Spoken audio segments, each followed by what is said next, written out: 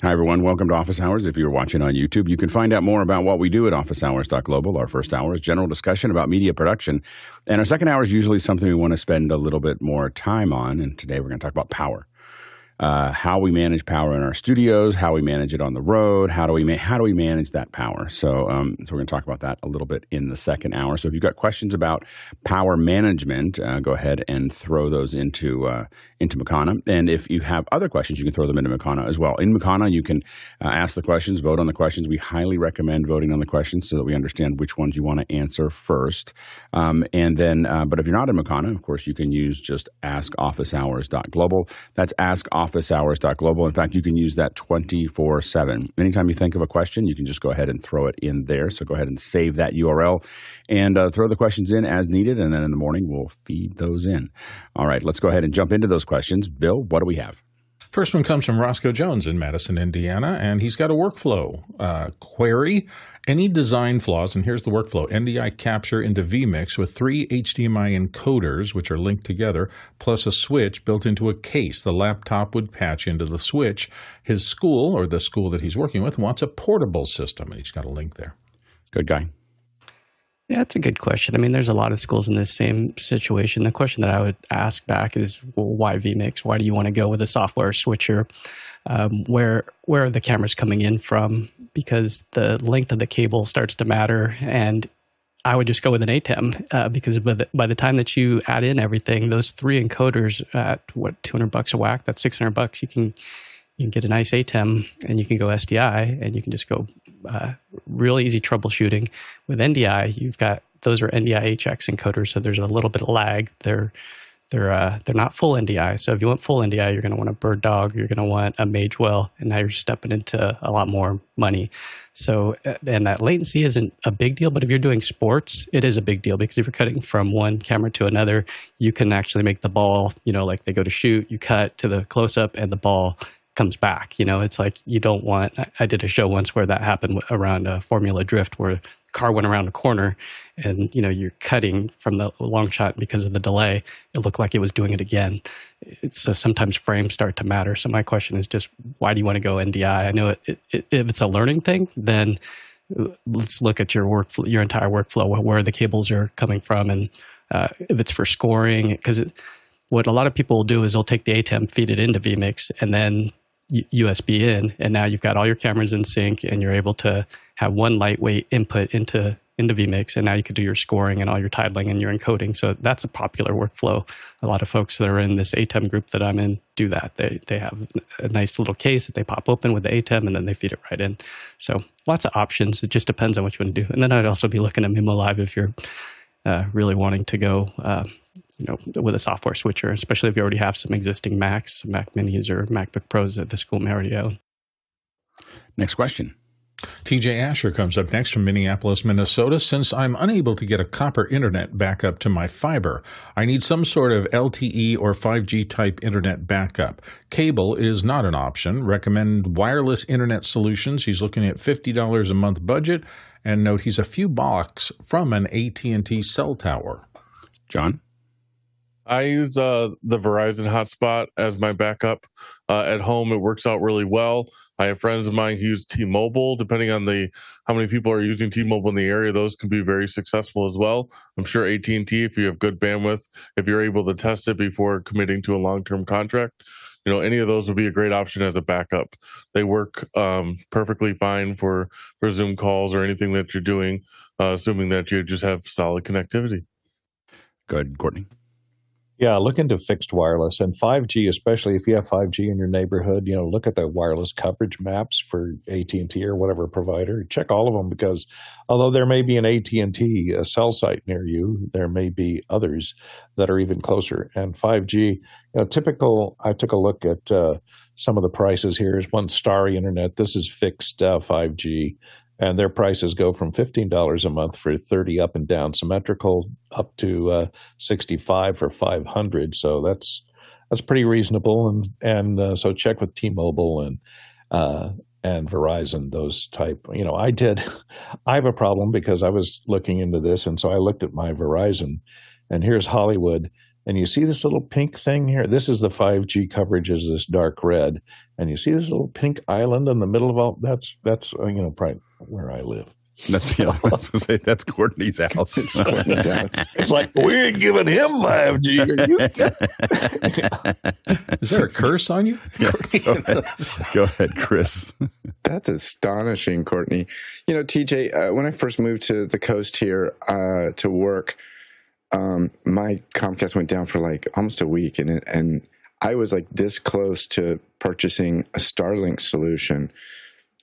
I wanted it. I was actually just looking for a good excuse to buy it. It's obviously more than the $50 a month. But one thing that's interesting, sorry for the coughing. One thing that's interesting is the issue with the fact that when you're in a busier area, kind of like cellular, when you're in a busier area, you don't get as good a speeds on the thing. I talk to Keenan all the time because he's got Starlink permanently attached to his Jeep. And of course, he's out in the desert and stuff. And he's always sending me screen grabs. And I was like, wow, it's really impressive for your car. But I use my cell phone on occasion, AT&T, when if I just need to get a couple of things out. I've even done a few Zoom calls over it. Go ahead, CJ. The other thing that I'll recommend that I've had a lot of success with, it is a hotspot, but I got this little Netgear hotspot for work. It's a little under $500, but what I like about it is it has an Ethernet on the bottom, so you can hardwire in, and it has a lot of them have this too. It has spots for an external antenna. So if you're looking at something like this, you have an external antenna that you can plug in, and then if you physically aren't next to your window or somewhere where there's signal, you can fish this out, and then you're in good shape. Next question. Next one comes to us from Andy Kokendorfer in Viera, Florida, and he says, thoughts on the new Aperture Spotlight Max as a LECO replacement, and he's got a link to it there. Go ahead, Bill. Looks like a really good instrument. I'll pull it up here. It's in the traditional theatrical LECO or ellipsoidal spotlight form factor. It looks like it has the traditional LECO lens on the front of it at this point. I was surprised at how much power this guy puts out. It's a pretty expensive instrument, $1,000, $1,200, $1,300, somewhere in that zone. But it looks like for the kind of job that these were designed to do, which is typically in theatrical, to be up on a balcony rail or something like that and project light a long distance that you can then cut, because LECOs traditionally have a very hard edge beam, it would probably do really, really well. This would be probably one of the last things I'd take out on a location kind of shoot, because first of all, it's way too powerful and I would have to dim it just tons and tons, and I'd be working at the very smallest end of that. You can put a Fresnel lens on the front of these and get something soft, but I think there's better instruments to do that. So if you've got those parameters, if you've got a long throw and you want a shapeable light and you're doing kind of theatrical kind of stuff, this would probably be really good. It's probably chip on board as opposed to the old ones, which are what they're making now, which means you have a single point source, and that helps with the focusability of it. So looks like a solid thing if that's your use case. Good, Courtney. Yeah, what Bill said. It also has what they call ETC projection lens compatibility, so you can change the size of the projection spot, and it seems to have a more accurate lens system than most ellipsoidals, which a lot of times you'll see a little chromatic aberrations around the edges or around the gobo image that you're projecting. I think these you could almost probably put a glass slide into and project a slide of a background or something, other than just gobo. They show gobos in the actual on their page, so yeah, you can absolutely do that. That's great. Next question. Next one comes to us from Kern Kelly in Maine. What lens would you recommend for a Sony FX30 connected to an A10 Mini Pro used for streaming, similar to Alex's office hours setup, but in a high school setting, so autofocus is preferred? Go ahead, John. I really like the Sigma 24-70. It's a 2.8 lens, so it's really fast. Has some flexibility there. Also, the Sigma Trios, the primes, they have a 16, 35, and 50. Really nice kit to have as well. Mitchell? Yeah, it's a great, by the way, it's a QR code question coming in from Kern. It's a great selection there, John, 24 to 70, and it's a little bit more because it's an APS-C Super 35 sensor in it. What you really want to do, particularly if you're using it for a webcam, which obviously you're talking about, is you want that sweet spot between 35 and 45 so you can like get it right in the area there. But as far as cameras go with autofocus, a lot of the lower-end Sonys have it all the way down, all the way up. So you're in luck there. And if you want to see how good it can look at Alex's picture. That's a FX30 with a decent lens on it. Yeah, this is an FX30 with a 1.4 G series 35 millimeter lens. So this is just so you know what that is, what you're looking at. So that's and that is the 1.4 gives me obviously a little shorter depth of field. I use a fixed lens so that I can go to 1.4, and that has to do with the fact that, the 2.8 I think looks great, by the way, and I've had mostly 2.8s for 24 to 70 is kind of my bread and butter lens. Like that's what I put in for my space. I picked a fixed lens because I felt the 35 with the multiplier is about a 50 millimeter, and I think 50 millimeter looks really nice for someone without having to push the camera into the outside.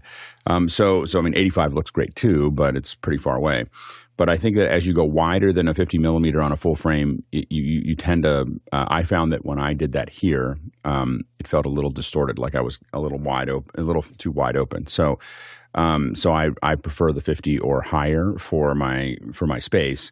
And I also wanted to have that really shortish depth of field. This wall behind me is about 8 feet behind me, so that gives you a sense of what a 1.4 looks like. It would be a little sharper if I had a 2.8. So that would be that'd be the kind of the process that I was balancing in that area.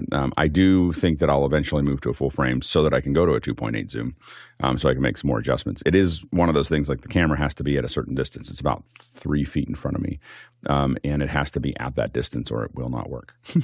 So it's not. That's the hard part with a fixed lens. Is the nice thing about a zoom lens that John recommended is that you get it where you get it, and then you make the fine adjustment. I have to make a decision about where that camera is for me. But I will say that works well, and I do recommend. I still shoot when I need for production, small production. I still use my Blackmagic cameras because I like the way they capture better than the Sonys. I did find I was out on a photo shoot yesterday and I was taking my Sony, and I found about halfway through I switched back to my phone. I was like, this is going to take a long time to get to these images. As I had the FX30 out, I was taking pictures of the Golden Gate Bridge and stuff like that, and then I took them, and then I was taking them and then swapping back and forth to my phone, and then finally I put the camera back in the bag, and I was like, I'd just rather shoot with my phone, and so it is interesting how we've kind of moved forward. But as a webcam, I just swapped my wife's camera for her stuff to a Sony as well. My other Sony, my EV1, not the 10 Z10, which is like the little inexpensive Super 35, and it looks so good. I was just the Super 35 sensor with an autofocus, and the advantage of the autofocus is that you can go really short depth of field without feeling like you have to rock around or do anything. You get this really really nice bokeh, but you don't have to have focus issues, and that's the problem we had with Blackmagic, is that we'd shorten that depth of field, and then you couldn't stay in focus, and the Sony fixes that. Hey, go ahead, Chris. A couple of things, Alex. You say it's a 1.4. Do you actually run it at 1.4, the f-stop? Yeah. Isn't it true that most lenses that it's a little softer? Actually, it looks a little better if you don't push the f-stop? It looks a little softer. It doesn't necessarily look better. It just depends on what you want it to look like. But it's sharper at 5.6. Yeah. I mean, especially around the edges. Around the edges, you tend to start to see more softening, which I don't care about. So the center tends to stay in focus even at 1.4. It's the edges that start to come off when you're at both ends of the lens.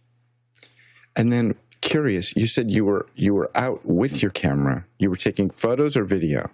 A little bit of both, but mostly it's an FX30. I was mostly taking stills in that case. So you had it out. You had a battery on it. You had it with you. It was in your hand. And then I switched back to my phone. What made you switch back to your phone? It seems like the reason to go for the phone is the convenience, but you already broke the convenience by bothering to take all the stuff with you. The funny thing was that what switched me back to my phone was I wanted to share some of the photos that I had, and I was like, oh, I can't share them from the camera. It's going to take a while to do that. And B, I'm so used to it, and the framing was easier. To be honest with you, the screen on my iPhone is so much better than the screen on my camera that it was easier for me to see what I was shooting. It was easier for me to frame because I had a fixed lens on my. I don't have a zoom lens for the Sonys yet because I haven't needed them, and so I had a 14 millimeter or a 35 millimeter. That's what I had. Those are the two Sony lenses that I have, or I could just jump around and get the framing the way I want it with my phone. But it was really my need to have GPS information about where I was shooting, because it's really like the problem that I really have later. And I know people will, I'm going to get a bunch of comments in Discord about, hey, there's a way to tag your camera. You're going to get the comments roll. right here. Are you kidding? I know, but there's a way to tag your photos in the camera later and everything else, but I never do that. And so the thing is that I realize that anything I shoot with my camera kind of goes into a black hole. Like I'll never find it again. The advantage now is that if I say Baker Beach, which is where I was at yesterday, if I say Baker Beach, it's just going to show me where all the photos that I took with my phone from Baker Beach. It's not going to show the ones that I took with my camera. And so I was like, these are really good photos. I mean, they're really nice. This is really, I didn't know that there's a beach in Baker Beach that you get definitely a postcard view of Golden Gate Bridge, not the Baker Beach that when you park, you have to walk up a hill and then down, and I still can't feel my legs. But you can. But I was like, I was walking up, going, "This was a horrible idea." What day was this? What day? Yesterday afternoon. Okay, so I'm writing this date down, December 14th, the death of the DSLR. Yeah, exactly. So anyway. 2023. Yep. Anyway, and if I had more zoom lenses, I might have. But it was really me going through my head of, I won't be able to find these photos later. I better take a full amount. December 14th, 2023. That's the DSLR. Go ahead, Mitchell. Kern, for reference, this is a Sony FX3. It's a full frame sensor. But I think that the zoom would be a better choice for you, particularly in a educational institution, because you may have different scenarios that require a little more range than that. So I've got a 24 to 70 millimeter 2.8 GM. That's the top of the line Sony for that particular size. And I do get a decent amount of fall off for the bokeh. But I have it wide open, and that really works pretty well. And I don't know what the Sony equivalent is. So the lenses, if I go out and actually do a shoot, or what I used to do with a Canon camera or with my Blackmagic camera, I have 16 to 35, a 16 to 35, a 24 to 70, 70 to 200, 100 to 400, and then I usually have 85 fixed and a 50 fixed. Those are that's the lens group that I typically, if I take that out, I can shoot almost anything I want to shoot. But if I'm going to get one lens, if someone said you only get one lens, it'd be 24 to 70. Yeah, go ahead, Bill. So for me, I just, what you're saying resonates so much, because I had that circumstance at an art walk I shot about 2.5 years ago for one of my clients. I was hauling the big Blackmagic Pocket 6K, and I was trying to be really up in quality, but I did it. I put that down and I shot with my phone for about 5 minutes, and I just left the other one in the car for the rest of the day. It is so much more convenient to be able to do run and gun on a phone kind of form factor, and there's not that big a delta. There is a delta. There's a difference. And to me, I think of it in terms of, am I going to go take pictures or am I going to go make pictures? If I'm going to make them, if I'm going to take each frame individually and try to absolutely maximize it, then I want those lenses, I want all the manual controls and the rest of that. And if I'm just taking pictures, I'm astonished at how good they come out on this computational photography world we're living in with just a phone. Although I have to tell you, I'm starting to feel like I'm more of a picture maker with my phone than I've ever been before, just the last 5 or 6 times I've gone out to shoot. So my brain is almost like hurting because I'm getting good results, really good results with the phone. I will say it really, something turned for me on the iPhone 14. Like, it's just the quality. There's something about the camera quality in the iPhone 14 that kind of pushed me over the edge of, this is what I should be. I mean, I just got really comfortable with shooting that. So, yeah. Next question. Fermi Parker in London comes up next. Thanks for all the advice for nearly 3 years. How can I turn my Dana Dolly into a motorized slider? Is there an update to the eMoto Spectrum? I think those are two separate questions. No, they're connected to each other because the eMoto, you might be what you want to use with the Dana Dolly. Go ahead, Courtney. Oh. Yeah, I think there's a version 4 of the eMoto out. I found another one out there from Kessler that's for $785. It's similar to the eMoto. It's basically a timing belt-driven attachment for your Dana Dolly. So it has the timing gear here and comes with a timing belt, or you have to order the timing belt. It's $5 a foot for that, and the clamps to put it on either end of your rails for the Dana Dolly. So there's an alternative other than the Spectrum, eMoto from Spectrum. Go ahead, Bill. Yeah, they sell them both together in this little kit. So they obviously have a lot of people who want to do this. This is the Dana Dolly / eMoto Spectrum kind of combo kit that provides all the accessories that you normally need. But you're up there around $4,000. So if you're serious about it, know that the company has people who are doing this, and so it's probably a reasonable way to go. To me, a Dana Dolly as a slider and what this can do kind of diverges, but I guess people are using them together.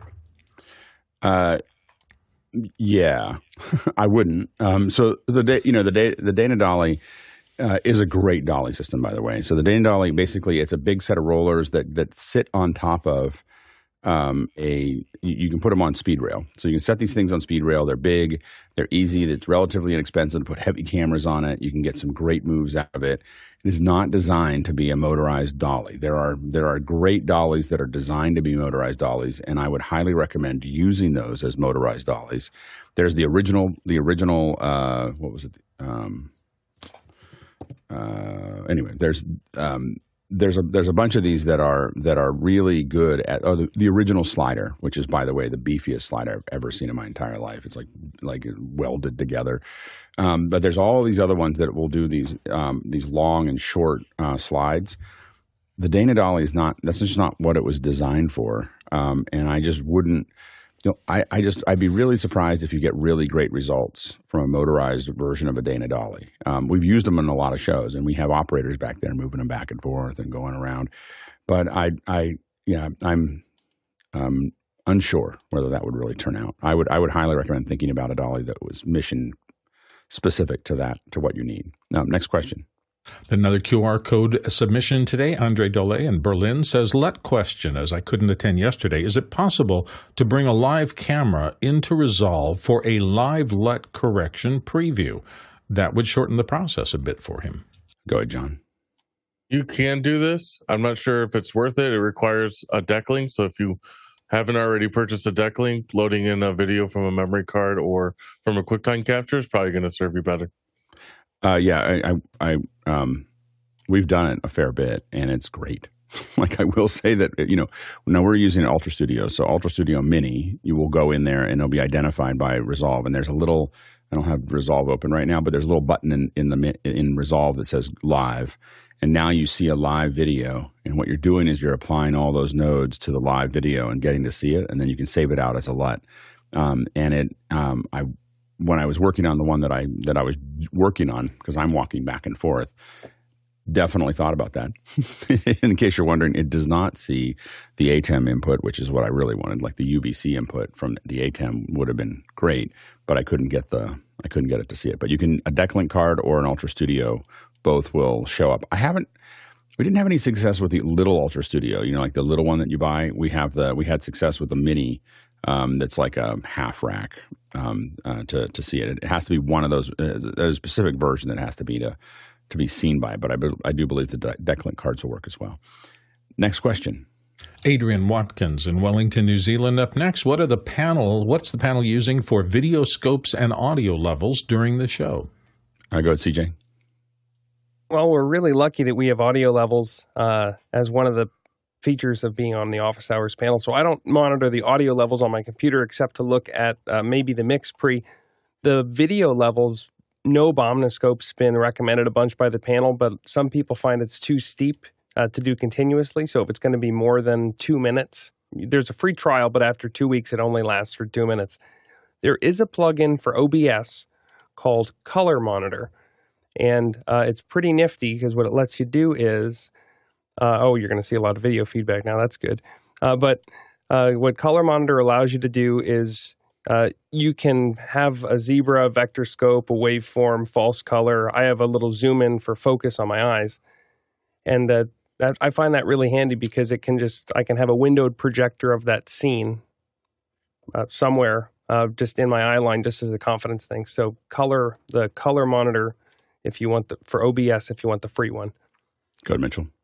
Yeah, my monitor space is kind of limited, so I'm with a hardware solution, and I use one of these little Andy Cinis. Sorry about the infinity thing there, but as you can see my levels, you can see my histogram, you can see all that. So it's a pretty handy little device, and there's my interrupter. Pardon me. Yeah, so the two that the ones that I use right now, if you can get Spectre as an audio scope, and we use these Scopes Waves audio meter. When I'm talking about scopes, my favorite audio scopes are Spectre. They're sold by Zynaptic, and I think they finally started selling them again. And there's like a little group that you have to buy together. But Spectre is still the best ones out there, in my opinion.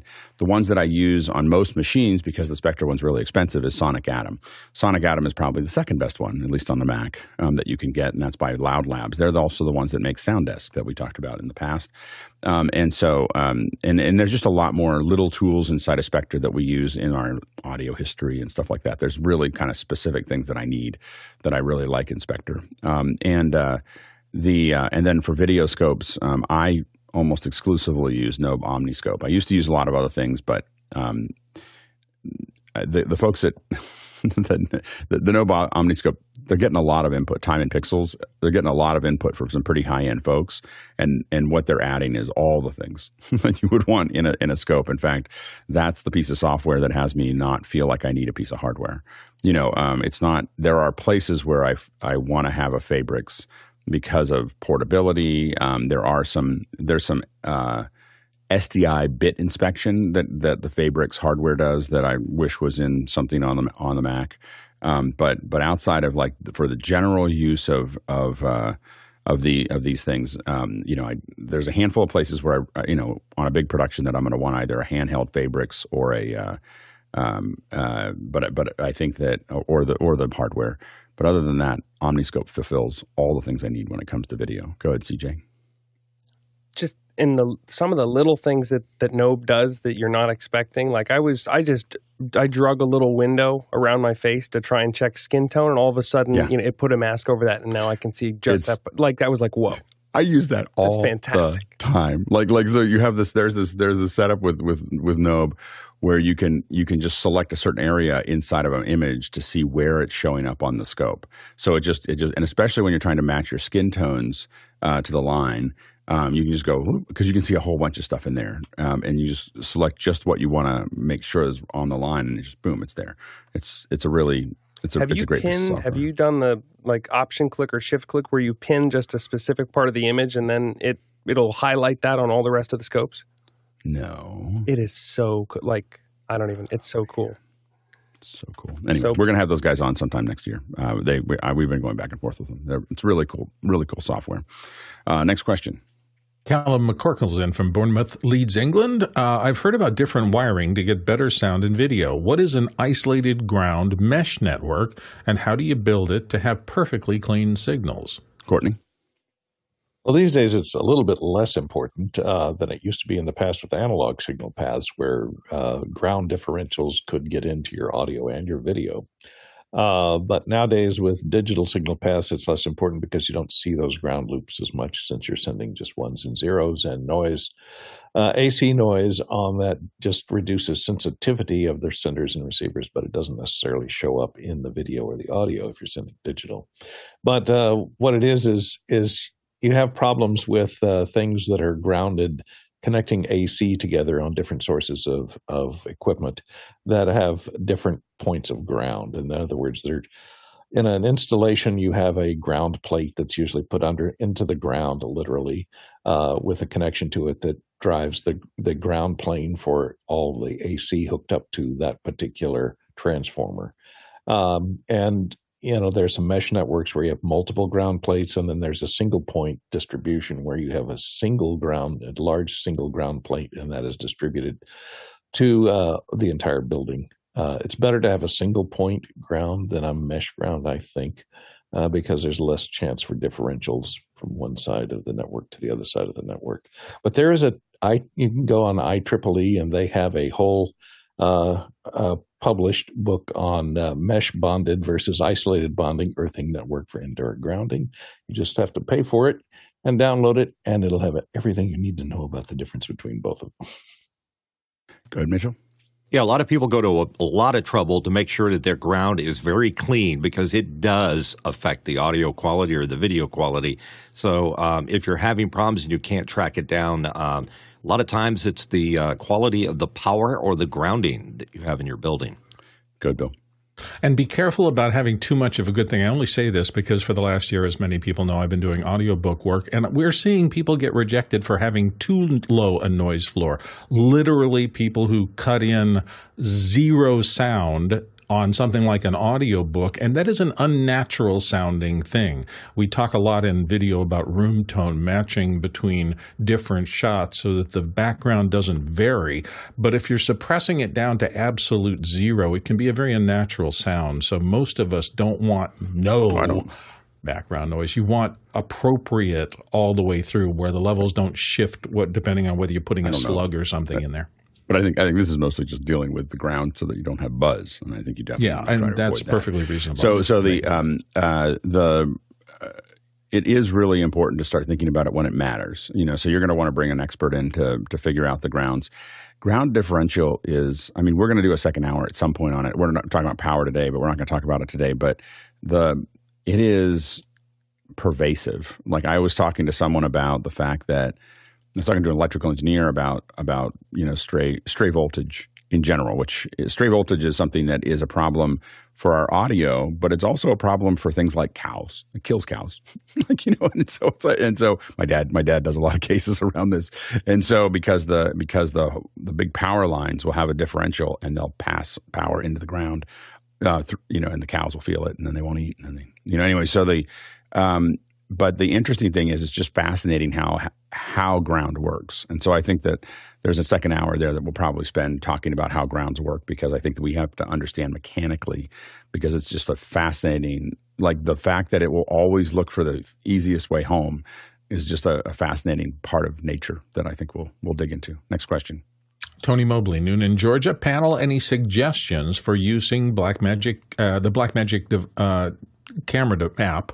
The image is too grainy. This was Wednesday on Conversations with Tony Mobley. Help, please. And he's got a link there so you can see it. Yeah, go ahead, John.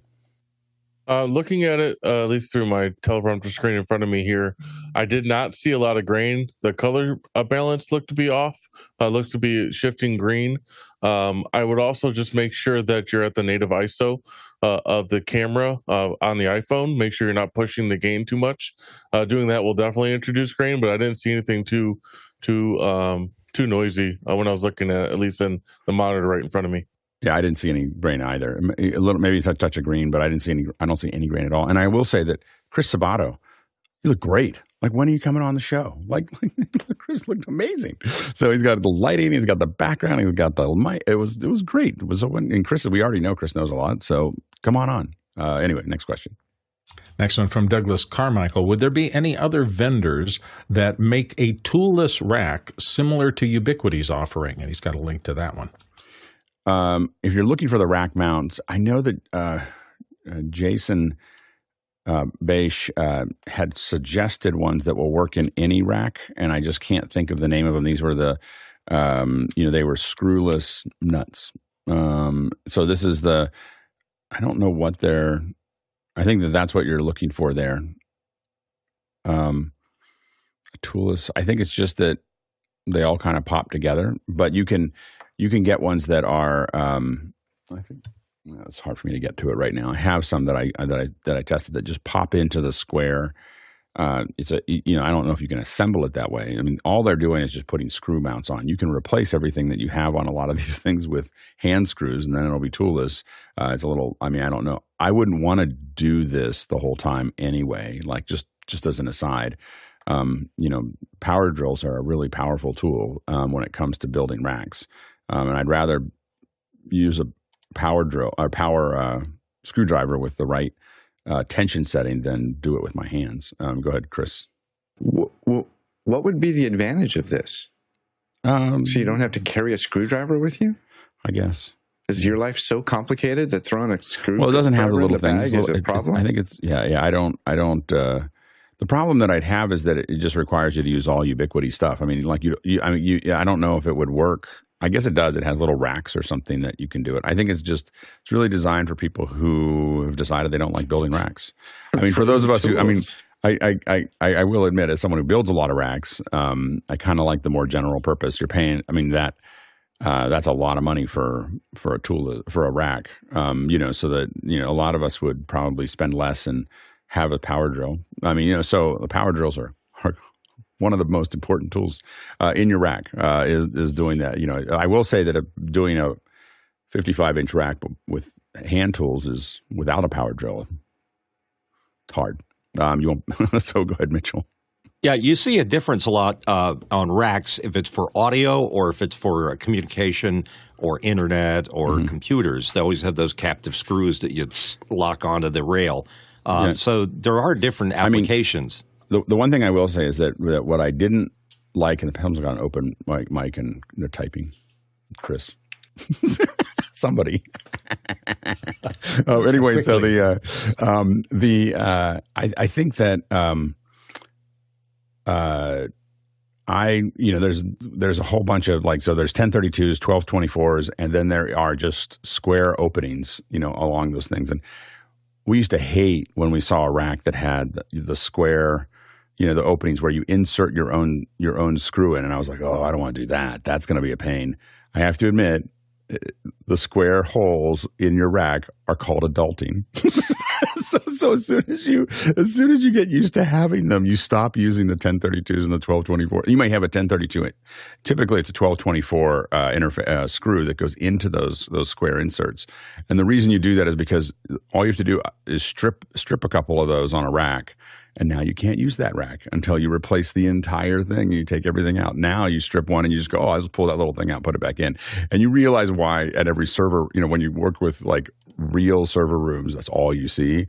It's because, the IT guys figured this out a lot earlier than the AV guys. It's like, don't do that. Go ahead, Courtney. What I do a lot of times is I found these things from Shearlock, these press-on knurled screw heads. So you can buy them for different size hex head cap screws, and you just buy the right cap screws to fit your rack, and you press these knobs onto them, and you got a toolless method of connecting your equipment. And they're just thumb screws, no tools required. Next question. Anawahayi Black Bear Marshall in the Oahe Nation up in the beautiful Pacific Northwest is our next questioner. It was said that the Office Hours website is an industry leader. Please define industry leading in this context. You can't just state this without saying what specific things in a product make it an industry leader and who has publicly reported this as a source.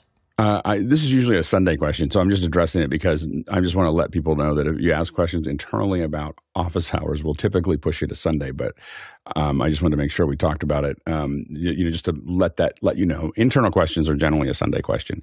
So you can ask again if you want to do that. But I don't know anywhere on our website where we say we're an industry leader, but maybe we do somewhere. I don't know where that is. I will say that there's probably no other show like this in existence. So I think that we're a unique thing in the industry. But go ahead, John. I think maybe in context to the accessibility score, we're much higher than the average website. I think we're scoring high over 80% for accessibility. It's been a big focus for Office Hours. And so it's great to see the website representing that in a good way. Yeah, and industry leading, I think, is, I would say the top 75%. So I think at least. Go ahead, Courtney. He probably asked ChatGPT what is office hours, because I've found that ChatGPT uses this phrase, industry leader, in the area all the time. So that's probably where it came from. Next question. Jack Cannon in Phoenix, Arizona is up next. Jack says, for a paperless film set, what are your favorite apps for scripts, scheduling, and all things organizing? We're looking at Scriptation, Movie Magic Scheduler, and Program Similar. We should really bring on a script supervisor. There was a script supervisor that, she had been doing it for maybe 30 years or 40 years, and she worked on a show with us last year, and she was completely on her iPad. Like there was never, she's like, I am never using paper. It was, and I'll have to go back and look at what she was using there. But it was, she was able to, all I know is she had the script in front of her. She was able to annotate it with her iPad, with her pencil, like write things on top of the script of what was happening, underline things, make things work. And it was really exceptionally easy to use. And it wasn't like a industry standard, but I don't remember which one it was. So I'll try to find it. Yeah, go ahead, Courtney. Yeah, I haven't looked at this kind of software in a long time. There was a guy named Stephen Greenfield who kind of invented this whole genre with screenplay systems for, formatting text and stuff for screenplays. And he also then created, I think, Movie Magic for scheduling. So look for, if they're still around, Stephen Greenfield and Screenplay Systems. They were one of the originators of this. I don't know what's available now in the market, though. Yeah, I think that it might have been Scriptation, but I'm not 100% sure. But it was now one thing that we do use that I use a lot is the other one that I was looking at here is I use Movie Slate a lot because you can put so much information into it. And it's really easy to use. So it's just for the slate, but it's instead of having to do all the marker stuff, like I just type things in. So and there's a lot of things that can save and integrate and everything else, and so I find that useful. Next question. Next one comes from Jack Ruppel in Breckenridge, Colorado, and Jack says, anybody using AI Warp with 360 Link? I'd like to show 9600 baud modem rotary phone CRT monitor punch card computing while on camera discussing subjects prior to 1994. AI Warp with 360 Link. I think you have, Jack, you've reached an area that we haven't seen. You're in It's pretty specific. Yeah. Or is it Warp AI? 9600 baud modem? I haven't seen one of those in AI at your command. Time. So Warp AI, that's kind of an interesting product. Let me save that. It is it's integrated into it's AI integrated into your terminal. But it's Warp AI is what you might be looking for, so you can download it for your Mac. I don't know if it doesn't look like it's available for Mac and PC. It looks like it's just talking Mac. about like a desk view. It's a Warp. It lets you go. It lets you. I realized my kind of brain locked when I saw I'd like to show, and then it's 9600 baud modem rotary phone CRT monitor punch card computer. No. Yeah, I know, but Warp AI. So what it does? Oh man. Okay, I get it now. It took me a second to come around. All right, so check this out. So this is what you type in is search a file using regen and output the file, and then it wrote the terminal command to do that for you. Like this is AI for terminal commands. Like, how do I fix this error on my, if I'm doing something here? Oh man. Okay. All right. That's cool. Okay. Alex has just lost another day. I'm in, there's so many things I know how to do in the terminal, and I'll do them, but then I just run into these holes where I just go, oh, I don't understand how to do that. And then I figure out some other way. And sometimes I do man and I try to figure it out. But a lot of times I just go find another way to do it because I don't have the time to sit there and read the man pages and do all the things. And that's why I'm not a particularly good terminal user. This fixes that. Theoretically, it might go horribly wrong. It'll give you an R dash. I won't say it on here, but it'll, as long as it never tells you that, it should be fine. Next question. Next one comes from Guy Cochran here on the panel from Seattle to Washington. Did Canon start shipping a new lens? If so, what is it? And he's throwing a Cochrane. We call a Cochrane. It's asked by Cochrane and answered by Cochrane. That's why we call it a Cochrane. Throws the ball, he catches the ball. Yeah, go ahead. Amazing. Go ahead, guys. Yeah, I was watching one of these Instagram reels from our local rental house, and I didn't even know that this lens came into the market and it's shipping because he had it on his camera. So years ago, the Canon 5D Mark II came with a 24-105 as a kit lens, but it was an f4, and it wasn't parfocal. So this one, it's an RF mount, 2.8 with image stabilization, and you can get it with a power zoom. So with a red Komodo, you pop this on. This is going to be, for documentary filmmakers, this thing is going to be a powerhouse. So 24-105 is a lot of nice range. I mean, especially at 2.8. This is beautiful. $3,000. That's a lot of lens for that. Yeah, that's great. Go ahead, Chris. Trivia question. Do you know why Canon makes their big lenses white? Because then you know that the Canon lenses. Why? Why do they make them white? Heat. The black lenses gather more heat. It knocks the lens out of whack. They made them white to keep them cooler. Wow. There's our trivia for the day. Yeah, go ahead. You know. Yeah. Go ahead, It's CJ. important in Arizona. And forgive me, I'm a 6D Mark II guy. Can you take an RF and convert to to get it onto an EF or something like that? Or how much trouble do you have converting those lenses? No, you can convert, but it's not going to be as fast on the autofocus. So that's one of the things about the RF mount. But there are RF to EOS adapters. I've got that 24-70 in that same 2.8, but I'm always feel like I just want a little bit more zoom. Yeah, it's really interesting. Canon has really locked down the lens. They're not letting anybody produce for the lenses. And it was interesting. I had a conversation a couple of days ago about someone who had to then make a decision. And this is what you want to be very careful about as a camera manufacturer. And we'll see how this all turns out.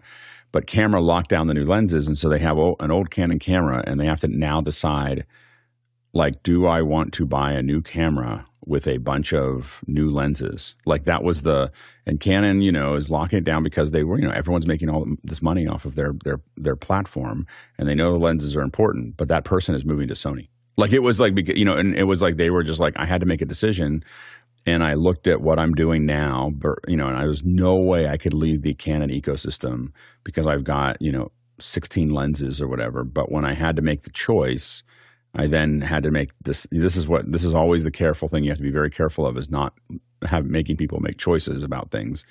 And they're in the process of selling all of their lenses, all their Canon gear, and moving over to Sony because they were forced to make a choice. And that was it. It was like they can make the EFs better, or they felt like they moved that lens mount to lock it down.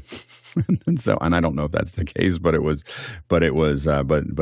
be really interesting to see how well Canon does, because I think that I have a lot of Canon stuff and I have a lot of Canon lenses, but I think that they're a little behind. I think that Sony has really done a really good job of kind of lapping everybody on a lot of the technology, except for overheating, which they haven't figured out.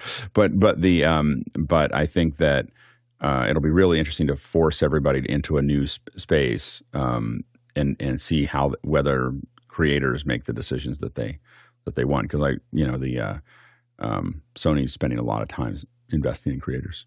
Next question. Douglas Carmichael's up next. I finally upgraded from an Amplify Alien router, Ubiquiti's consumer brand, to Unify Express. What interesting features of the Unify platform are there? That it's more stable. The Amplify, as an Amplify owner. Go ahead, John. Yeah, what you get is a really nice dashboard. It really gives you good insights into the network, what's happening, who's talking, when they're talking. Those can be very beneficial if you're, seeing network spikes or anything that's happening that's affecting the quality of your connection. You also get really good insights, the ability to program and manage the wireless devices. With the Unify Express, I believe you're limited to 5 devices total. So, you can't throw a bunch of cameras or anything like you can with the larger units, but it's solid for most, small home offices. Next question. Sean Johnson, New York. Hi, guys. Is NDI virtual input for Mac still only 720? If so, are there any hacks to make it feed 1080 into Zoom? I I don't think that there was a limit there. I think it might be the limit for Zoom. So I guess the question for you is, are you? My question for you on that in that case is, are you on a 10? Do you have 1080p working in other places in Zoom? So that would be the only question I'd have for you, because is it something that is just a Zoom oriented problem, or is it something that because I don't think, does anyone else know? I don't think the 1080 is limited to 720 going into Zoom. Yeah, go ahead, Courtney. Well, if it was an old Intel Mac and it only had a dual core processor, it might be the Zoom limitation when they do the core count and limit you to 720. But that's the only thing I can think of. Yeah, that actually might be the case. Hold on. Sorry. Next question. Douglas Cormichael says, Alex, I remember when you mentioned that large Mandalorian-style LED walls and or volumes need a fair amount of power. Are there online tools, like maybe something from H2R Gear, that can help calculate power consumption of a system and balance loads appropriately? Go ahead, John. I'm not familiar with any system online. I use Excel, but you're really going to want to pay attention to the manufacturer specifications and then pipe that data into whatever you're using to track, and then break out your circuits appropriately and understand also like how much data you can push through the Ethernet cables that are going through the video processor. Understand how you're going to have to break apart that image as well. Next question. Chester Sweeney in Las Vegas, Nevada is the next one. With the release of the first 5 episodes of the Monarch Legacy of Monsters, what was the panel's thoughts, good or bad?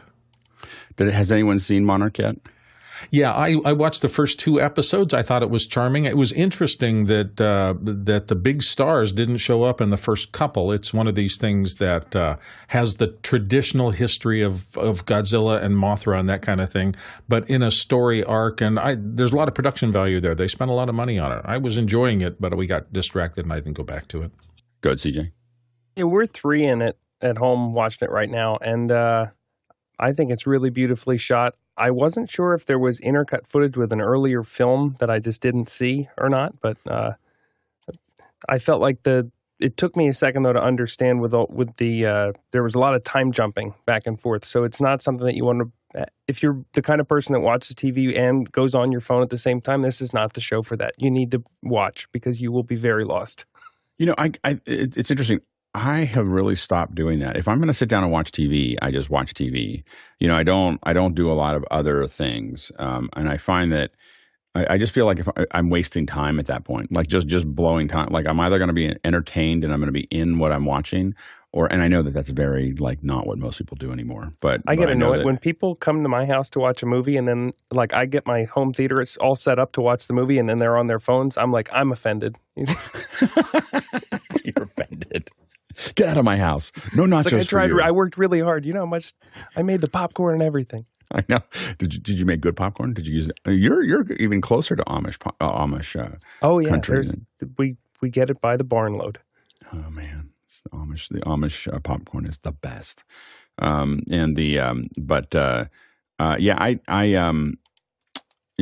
is. I do find that it's also because I watch stuff that I feel like that are complicated enough that I have to watch.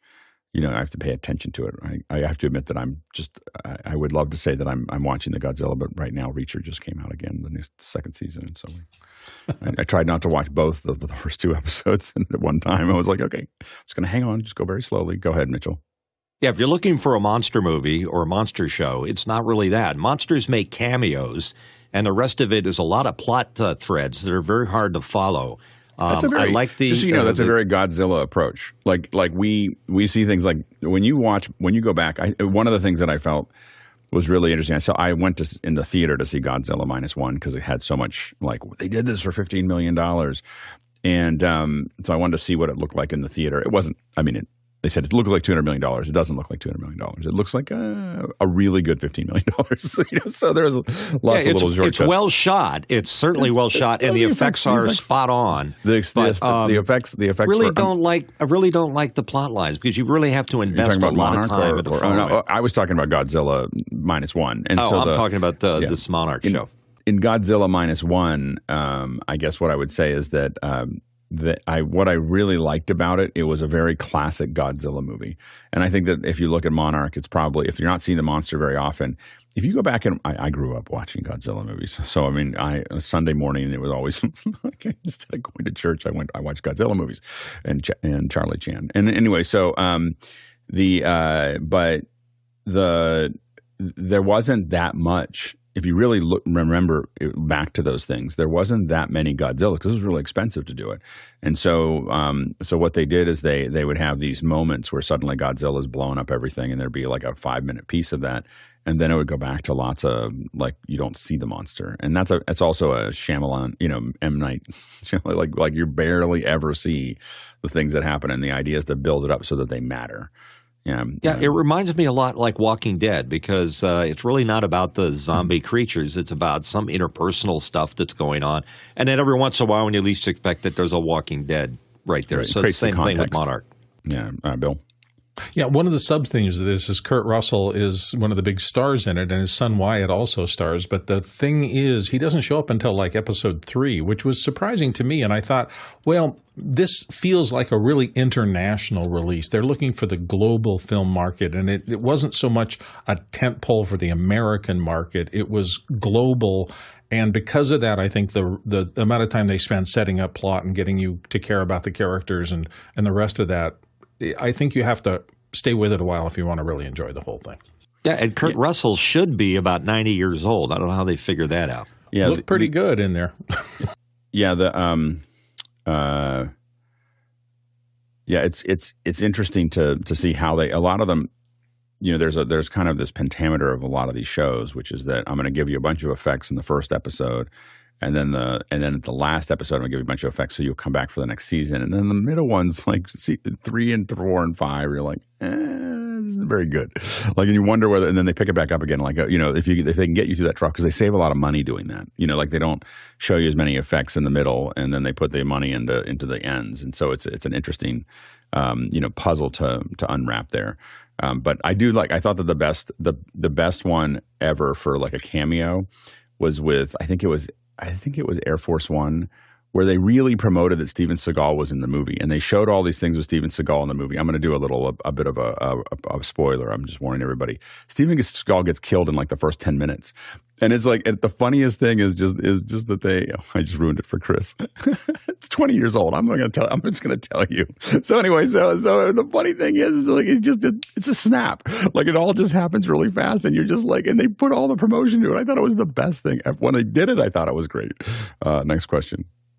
Next question comes to us from Roscoe Jones, Madison, Indiana. What are your thoughts on using cheap signaling devices during live productions? And he's got a link there to something. Go ahead, Courtney. I'm not sure what they're going to be using this for. I think the thing that maybe I got, here's what came up, which is this wireless doorbell. That's a cheap signaling device with a remote IP65 button that triggers a loud chime with 65 different choices of chime and 5 volume levels. I'm not sure how you'd use that in a live production unless you're going to use it as a doorbell sound effect, ding dong. It would work fine, but I don't see any reason to have a wireless one because you can just put a microphone on a door chime at the sound effects desk and pipe it to your PA system. But I'm not sure the use that he's talking about. Go, John. Yeah, I just think of like how important is this to your show? And is it worth spending something more on? I've done, if it's just like notification when it gets someone's attention, I've done simple point-to-point voice over IP stuff, just using SIP to be able to communicate and set up like small phone networks so I could call or notify or set that to a ringer that just rings when you dial an extension that you build out. Very simple to do and probably going to be much more reliable than this doorbell from Amazon. Go ahead, Chris. I don't know, Roscoe. It seems pretty straightforward. As long as the majority of your crew actually understands Morse code and can, use it as such, I think it's a great idea. If I assume you're signaling people to go on stage or signaling people to do things, I'd be more likely to just find a switch and turn it on. Just use some kind of switch that I turned on. I don't know. I know it's wireless, but I will say that for queuing and for interacting with folks, I try to minimize the amount of wireless that's in a production. I know some people really think it's great. Obviously we use wireless comms, But when it comes to doing signaling, when it matters, I want a wire that goes there that does the thing, because oftentimes it doesn't go to the thing. Let's go to the next question. Next question is from Roscoe Jones in Madison, Indiana. What's the most difficult to produce Christmas show we might see this year? Real quick, Mitchell.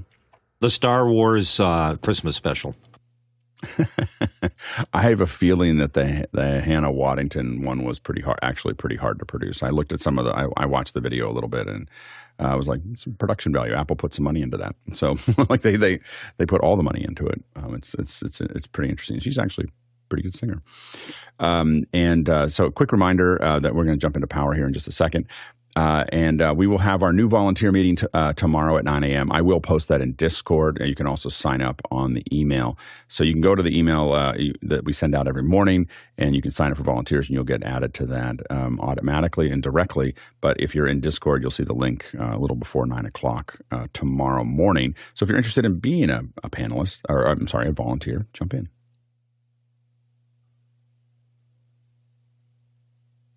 All right, welcome back. And we are now going to talk about power and talk about how we use power. And power is it's very different as we, kind of go from, our office power to event power to mobile power. I think that, like thinking about what those things look like, obviously have much, much different structures. So the panelists can raise their hand if they want to talk about how they approach it. I know that for me, my home power, of course, I'm not trying to rebuild the infrastructure of my house. So I have, I most of the things I do think about what I put in my office, in that I want it to be a relatively low draw. I'm not going to put lights or other things that are going to take up a lot of power. Even these little lights that I have in my background here, those are 6 watts. So they're very, very little LEDs that look like incandescents, but I would never put it in incandescent because that would take too much power. So and create heat and all kinds of other fun things. So I think that it's really interesting for us to think about what we look at there. I know for me as well, as I have I have 3 UPSs in my room, in my house that I buy. So when in doubt, I buy the APS 1500 VA UPS, and I buy the same one all the time. And the reason I do that is because then all the batteries interchange. They all interchange. They're the first ones at APS. They're the lowest ones I think that APS makes, unless they've added new ones where you can take the battery out. So you can take the battery out. If you're flying with it, you can flip it and put a little thing on it. And TSA will actually let you ship them, but you just have to put them into a plane. But you have to flip the battery so that the contacts aren't there. That's what makes batteries catch fire, is that they start pulling. So if you you can flip the battery in the 1500 VA.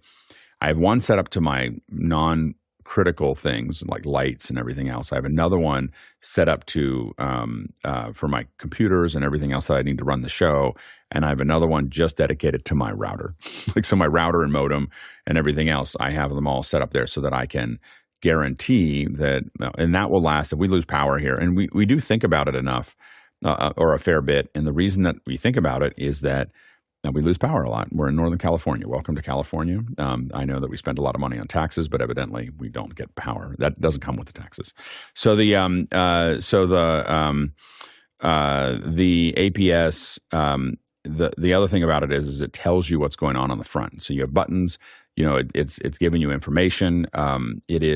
So it tells you, like, for instance, in this draw, this is how long I will last. That is a super useful number to have. Like, I know that it's 16 minutes or it's 21 minutes. I am looking for a minimum of 15. I want to make sure. And like everything else that I do is I try to minimize the load that goes through it. So I'm trying to be at 60% capacity. I try to keep it because it may surge, it may go up, it may go down. So I want to make sure that I'm still running below that, that 60%, it's 40 to 60% is what I'm trying to keep these all inside of.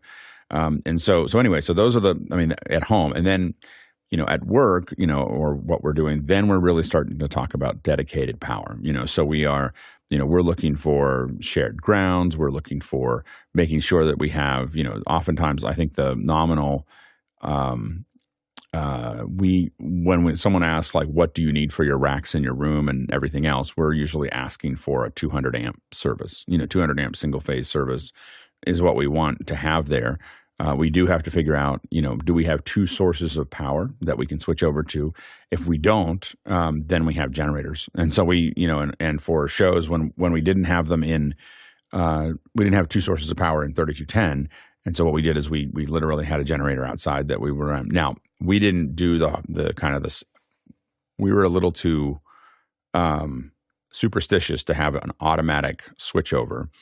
So what we did is we had enough UPS that we had a solid 15 minutes across all of the racks to switch over, and we had a very few number of places that we had to switch over. There's like 4 places that we had to, I think it was 4, but it wasn't very many things that we had to switch over to switch all the racks to the generator. So and we would practice that. so anyway, so that is a that's different. And then once you get into doing it remotely, a lot of times what you're doing is thinking about, is it shore power? Is it remote power? Shore power is coming from the building. So I'm going to, or am I going to bring it, typically referred to as a Jenny or generator. And oftentimes we do a little bit of both. We usually want 2 sources of power, like everything else. We want 2 sources of internet. We want 2 sources of this, and we want 2 different power points, to have there. You do have to think about it throughout the entire show. We had a show where we did the entire rehearsal on one generator, and the goal was at 6 a.m. we would switch to 2 generators because that saved us like $6,000 a day, and it was like 3 days of setup. And the client wanted it. I recommended, fortunately, that we leave them on the whole time, and they turned it down, and then the head gasket on the main generator died at 3 a.m., 3 hours before the second one was brought back up. And that caused a lot of chaos. And so so those are the things you want to think about, all the things that need to be taken down. One of the things that I do when we set up our gear remotely is I'll pull the plug out of something. So I'll just pull the plug out and make sure that everything's on the UPS. So whatever the main plugs, I'll just pull them out and just look at what happens. You should hear a lot of beeping and a lot of but no monitors turn off, no. And I've had situations. We had one in the Excel Center in London where they just miscalculated the power, and half of the building lost power. Like the circuits blew for half the building for a pretty large event. I mean, there's 8,000 people there, and the whole room that we were in all went black, except for the stream. So the stream, all the modems, everything else. And if you want job security, have a client see everything in the building, including the main room, go black, and your little island is all on, and you have, and they run over and go, well, what's going on? And I'm like, everyone lost power. We'll be right back. Slide up. We're still streaming. It's not what you want for a show, but it does definitely reminds you that it does happen. Like those things do happen, and that's the one thing you want to be careful of. Is thinking about that. The other thing that we worry a lot about is clean power. So making sure that the power that you're getting is clean, or it's going through something that's going to clean it.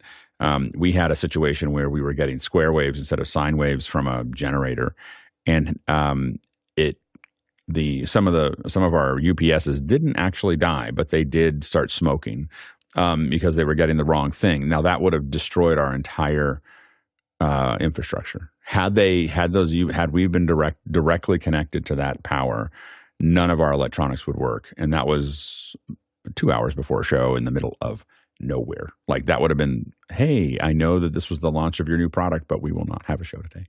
And so power is a really integral thing that you want to take into account. Go ahead, Bill.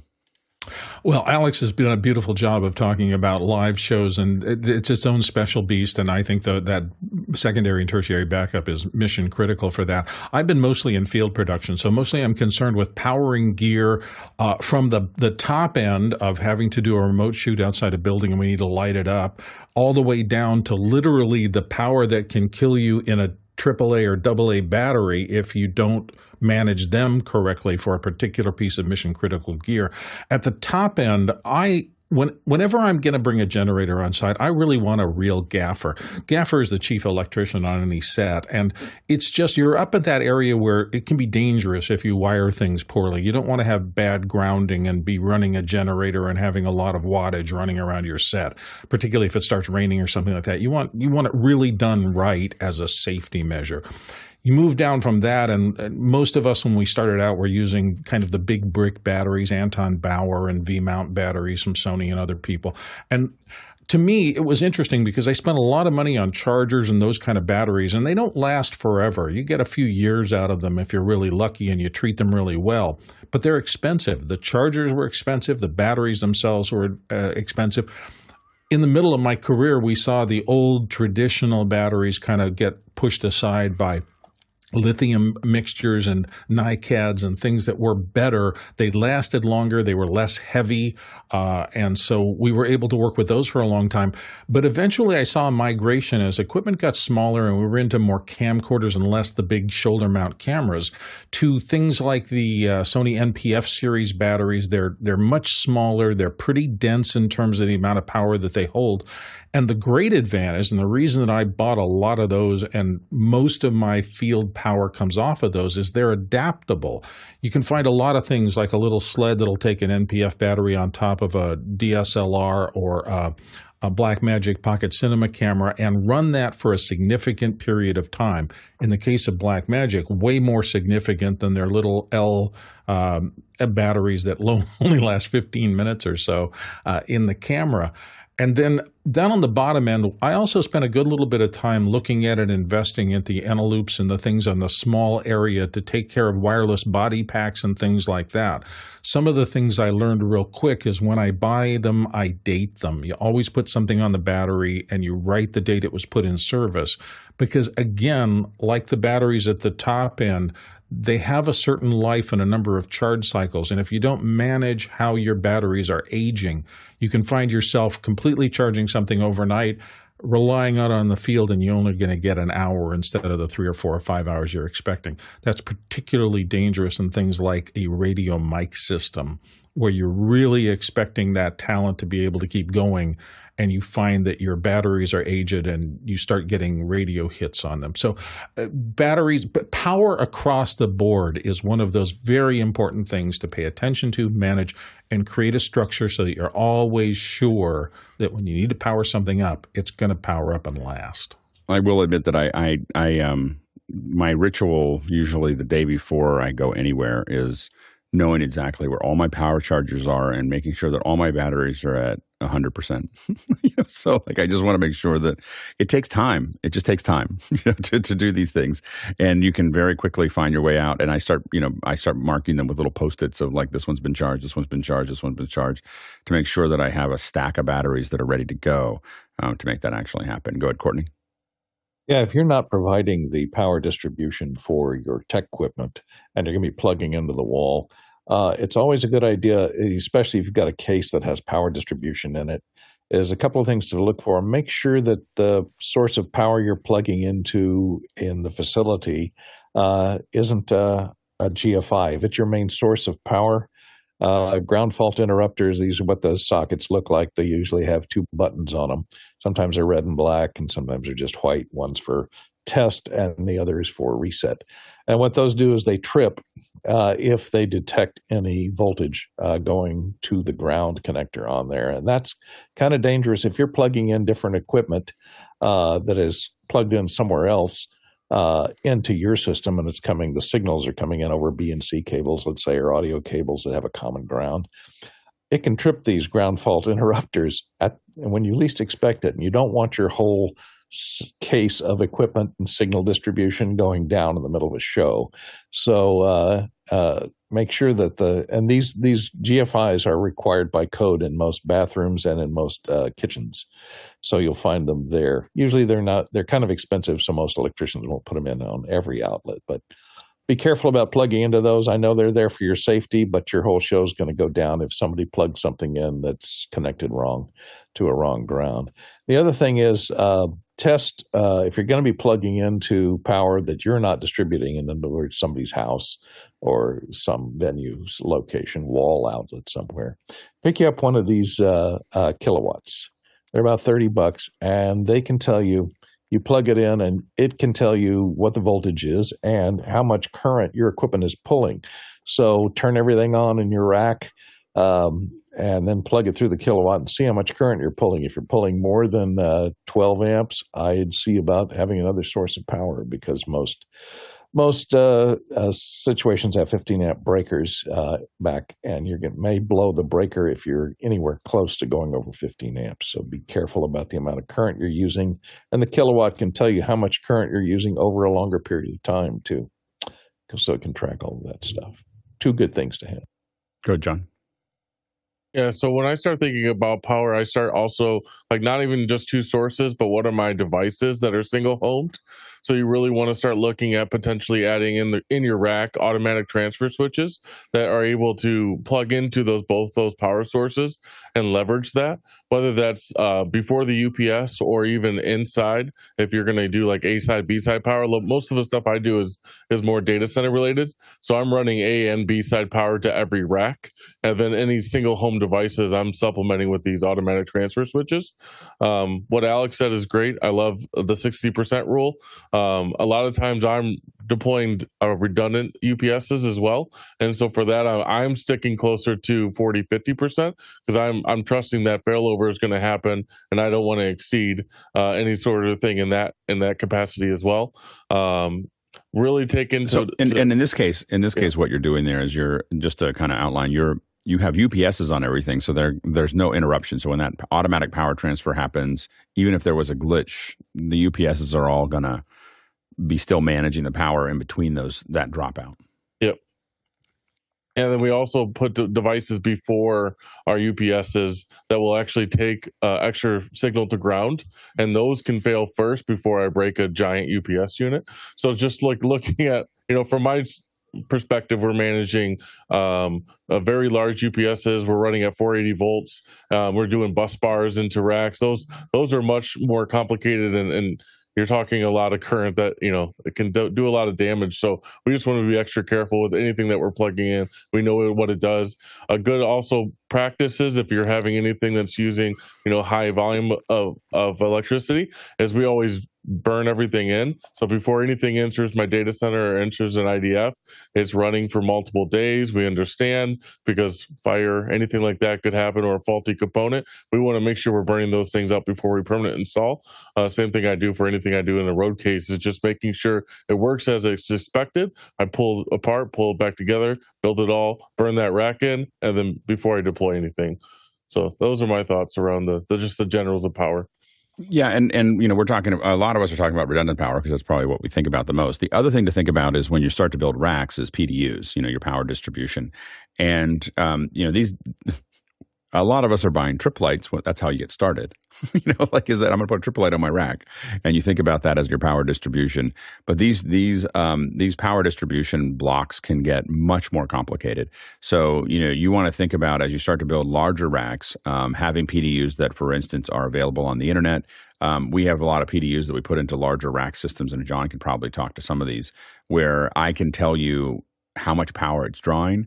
I can tell you what outlet is drawing the most power. So when you talk about this is like the giant version of what Courtney was talking about with the kilowatt. I have every outlet. I know exactly what's actually happening, and I can turn those outlets on and off. So if I need to if I need to refresh something needs a restart, I can simply just turn its power off. Now that has its own risks. You want to be very careful. If someone gets in there and turns things off, it creates a little bit of havoc. But it does allow you to manage those things more effectively. So, and I have to admit, 10 years ago, if someone said, what are you using for your rack PDUs? And a lot of these run vertically up the back of the rack. I wouldn't have known what to say. I'd be like, I don't know what I'm using. And the other thing to look at is that a lot of these are not the C15s that you're used to. These these aren't the wall. Typically, I think they're a lot of different things, but they can be C14s. You have C13 to C14 is what you typically see. And those are like much more secure for permanent installs. 100%. And then you can actually also get ones that have like a locking mechanism. So they'll expand into the port so they can like withstand vibration, things like happen. You'd be surprised at how much vibration happens in a steel building.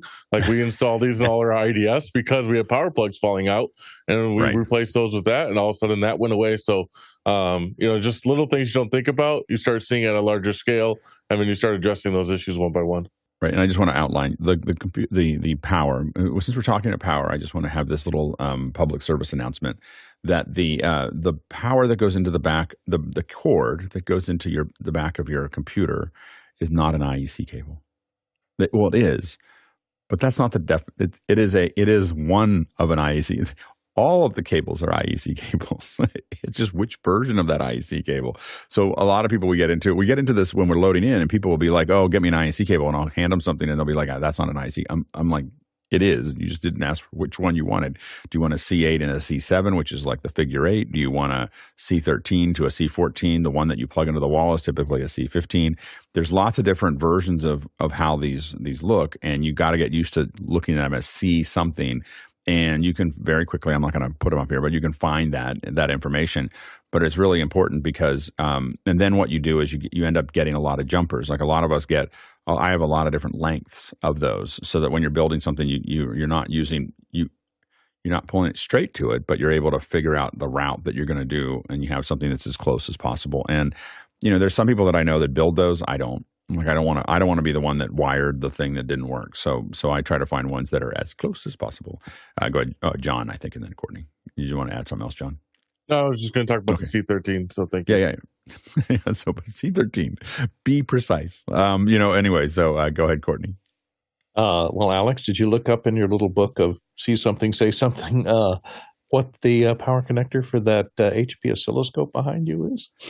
I don't know what it is, actually. I don't know if it exists anymore. It is a little bit of a project. So Courtney, over here. Other shoulder. Courtney gave me that little oscilloscope, and it's got like a different power supply. And Courtney's like, well, you just put pins on it and plug it in. I'm like, I don't want to put pins on it and plug it in. I have to have like a connector for it, and I can't find it. So what I'm doing right now is it is a project that's happening over Christmas. Is I'm going to build a 3D model of I'm digitizing it, like just so I have like a little so I have the data, and then I'm going to print something that will go in there properly, and then I'm going to put the power into that. And how long is it going to take you to get that UL approved? I'm not going to. Yeah, I'm going to be past the UL on that one. So yeah. I'm just going to. But I just want to do something that I'm going to. But I'm going to build that out a little bit more, so that I feel safe way to do it. Yeah. Yeah, use TPU. That TPU is what I'm planning to use for that. Okay. So it'll just kind of pop in there. So stay tuned.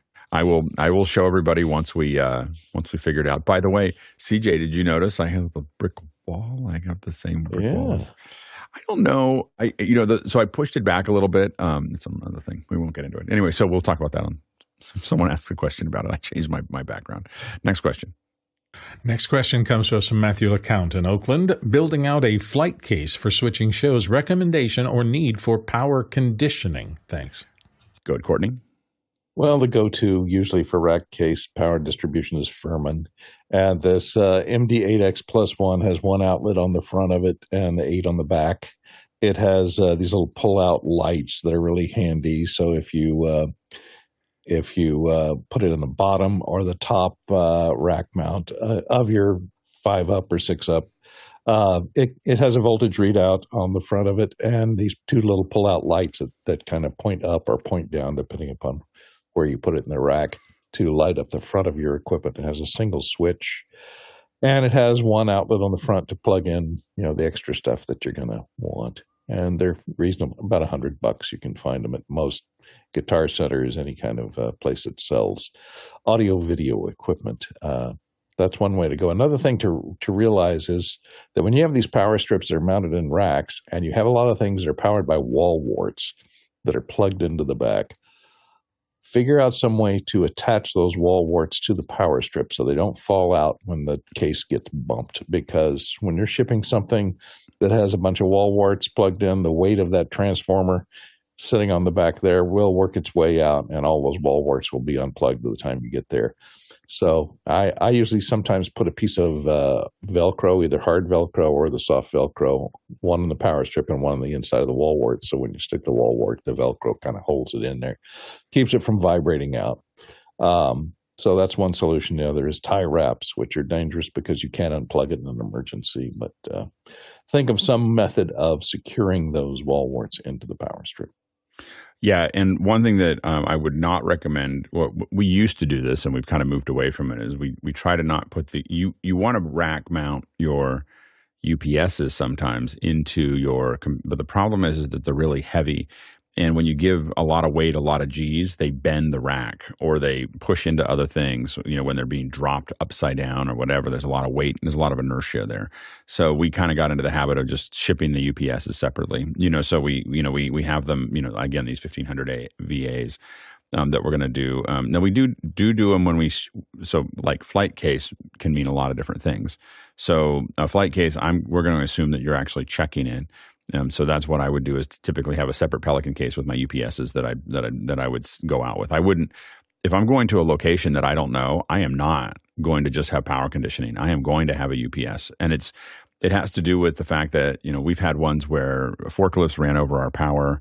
While they're setting up, people tripped over the power. Someone didn't think this power was important. People were breaking down while we were still streaming. There's a whole bunch of things that can go wrong. And I will not do a show anywhere in the world. I mean, like literally, I was in Rwanda, and it was that people thought I was crazy. I found a place that sold the 1500 VAs and put them into place for a show that we were doing. And of course, tent lost power. And someone ran over to me. What's happening? I'm like, nothing's happening here. like I have a stream. I have a we'll be right back slide up. I'm fine. You lost audio and you lost part of the lights, but that's not in my purview. Anything in my purview has got a backup, and so that's you really want to think about that, because you get bit a lot. I would say a solid 15% of the time that I've not had a backup, I've been bitten by it in some way, shape, or form. Next question.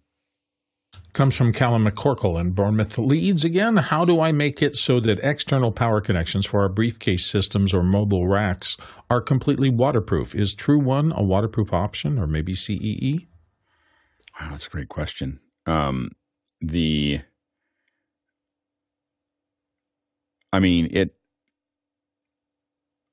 I have to admit, I'd love to see your cases and what you're doing and why you're doing that.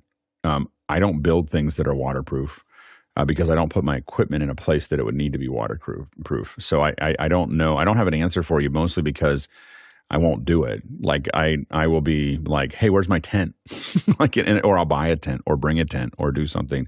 I don't tend to work in environments where, and I think some people do. Like I haven't had to work that much on the ship. I've worked a couple times on the ship, and we've had to worry about that a little bit.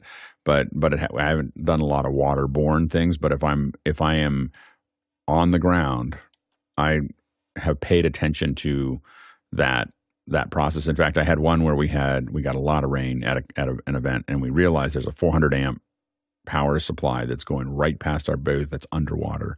The water's going over it, and that's when I told them, you're gonna have to move us somewhere else. We can't be here. I know we're all set up, but this isn't gonna go. And so usually when you list the problems, like, hey, people might die, or your show won't work. I don't know which one you think is more important, but you may lose the show halfway through the event. So let's move this somewhere where it's not in the rain. Go ahead, John. Use gravity as much as you can. Seal the inputs and outputs of the power going into the case. Just remember that water will most likely always find a way. So anything you can do, nothing is waterproof. Even IP67, whatever rating they want to do it can withstand some water, but water will find a way. If water gets onto the electronics, it will fail. And so anything you can do to avoid it inside your case, meaning wrap it in plastic, anything that will withstand water getting off of the device is going to be your best bet. Go ahead, Courtney.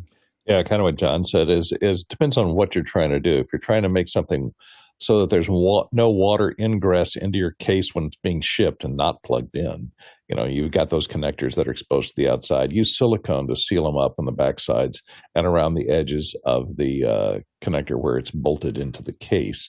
That'll prevent water ingress.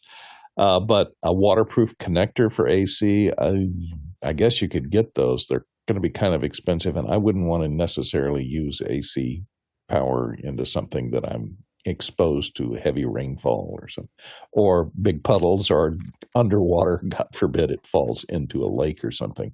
I would not want to use AC connected to any of that stuff. I'd use some type of DC power. Go ahead, Bill. Yeah, as was said earlier, I was just looking it up, and there's True One connectors from Laird, but they're IP65, so they're not completely waterproof, and water goes everywhere. So it's making something like this waterproof for high power situations really difficult. I was thinking about that, and the thing that I hadn't thought about before is the potential of using something like I have a hot water boiler that my house, it's like a Zurichi or Zarushi or whatever that keeps a bunch of water hot for tea and stuff like that. And it's got a magnetic one, and I realized it doesn't have anything going into it. You could theoretically have a point on a case that is completely hardened, that is there, that is magnetic, and you can just snap it on to the outside and have it deliver power to the inside. The inside's on battery and stuff like that. That'd be an interesting way to approach that, to make sure that it's totally unified. You're not it's not a seal. It's like it's part of the case. Interesting. Next question. Roscoe Jones, Madison, Indiana, back again with, have you ever avoided using orange plugs at a venue? Do you prefer them over generator power? Go ahead, Bill. So when I was building out my studio, I asked specifically for two circuits, and I wanted clean power and dirty power. And clean power, everything audio was going to go on there. So in things like hospitals, you often see two different colors, and that just means that one of them is kind of filtered power with low noise, and the other one is general AC power. So if I'm not using audio equipment, I do stay away from the orange things, thinking that there's some sort of important equipment on that circuit, and they've distinguished the two sides of the AC outlet in order to keep noise creating stuff out of there and make sure that the stuff plugged into the clean power circuit works appropriately. It's just been a habit of mine forever. So yes, I avoid using them wherever I see them, unless I'm sure that I have something that's not going to inject noise or problems into the AC system. Go, John. Yeah, typically in the venues I've worked in, the orange plugs are the isolated ground, and so there's some extra separation from the rest of the system. If I'm going to use those, I'm just going to make sure that everything I put on it is clean and not going to add any additional noise. Yeah, I think in most venues, I'm told not to use those. so those aren't for you, so that's usually how we approach it. I don't think I've ever been in a facility where they said that was okay to use the orange plugs. So those are, as I said, they're isolated grounds. They're for them, and they generally don't. They're jealous of that pipeline. Next question. Yeah, you don't want noise going into the heart monitor circuits. That'd be bad. CJ, Downington, Pennsylvania. Do power conditioners like a Furman genuinely protect equipment by sacrificing themselves during a lightning strike, or is this capability exaggerated by manufacturers? Good, John. They do what they can, but a large enough strike if it can arc across, it can still provide damage. The Joule rating is something to really pay attention to. A direct lightning strike is going to be difficult for anything to maintain, but having equipment that wants to die first is definitely best practice to make sure that you're doing the most you can for equipment. Sometimes in the event of a really strong storm, things I care about in my house, I'm going to just remove from the wall. I just don't even have to worry about that becoming a problem. Yeah, I've definitely, I try to minimize the number of things. Now, I know that I'm not following all the rules of power, but I try to minimize the number of things that go into the wall. So I do spread it out to a couple different locations, but I do have, I know where the circuits are in my room. I have 2 circuits in my room, so I know which ones are going to where. But I also have those UPSs are pretty much managing almost everything that's going, not necessarily these little background lights, but everything else are being managed by the UPSs. And so there's 3 places to pull things out of the wall if we get a lightning storm. We don't have very many here in Northern California, but if you do, I can very quickly get things unplugged. All the important things can be unplugged in less than a minute. And what I'm doing oftentimes is I will look at a storm and I count. So you grew up in a country, and if you grew up in the country, you generally know that it's a little bit conservative, but you generally calculate 7 seconds a mile. So you just go, if I count to 14, that storm is 2 miles away. I'm not that worried about that. If I get anything less than about 14, I'm starting to like unplug things. Like that's coming. That may come, especially. And you'll see most people that I grew up with. If you see lightning, you'll see them just start counting in their mouth. It's going 1, 2, 3, 4. And we're trying to figure out how far away that is, because for a lot of us, we were on a tractor, and we were like, the tractor is a great place for lightning to strike. And so we were like, how long will it take us to get the tractor back into the building? And so we were making decisions about safety. And so as a result, though, is that I do pay attention if I see lightning. And when I leave for a long period of time, if I'm going to leave for a week, I usually unplug most of my critical gear just in case something happens when I'm gone. And so those are the things that I keep certain things in, because all my security and everything else stays in, and all my cameras and all that stuff. But outside of that, my electronics, like my computers and stuff, I pull out of the wall if I'm going to be gone for more than a couple days. But anyway, yeah. So I think that you do enough voltage is going to be a problem. And we won't get into this too much, but lightning rods are actually particularly useful. Like, they're not put up there for decoration. They actually are pretty good at moving the voltage from the top of where your house is to the ground. Next question. Robert Sababity in Poland. How do you manage different socket and plug standards, as well as 120 volt versus 240 volt sources when traveling to different countries? Go ahead, Courtney.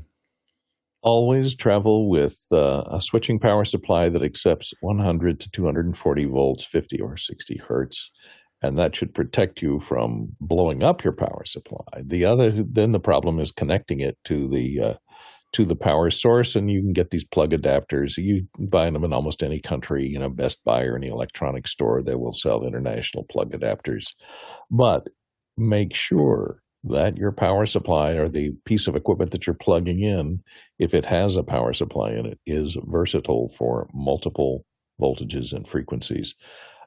Things like a hairdryer or something don't have any switching power supplies in them, so they will either blow up or work very poorly, depending on which voltage you plug them into.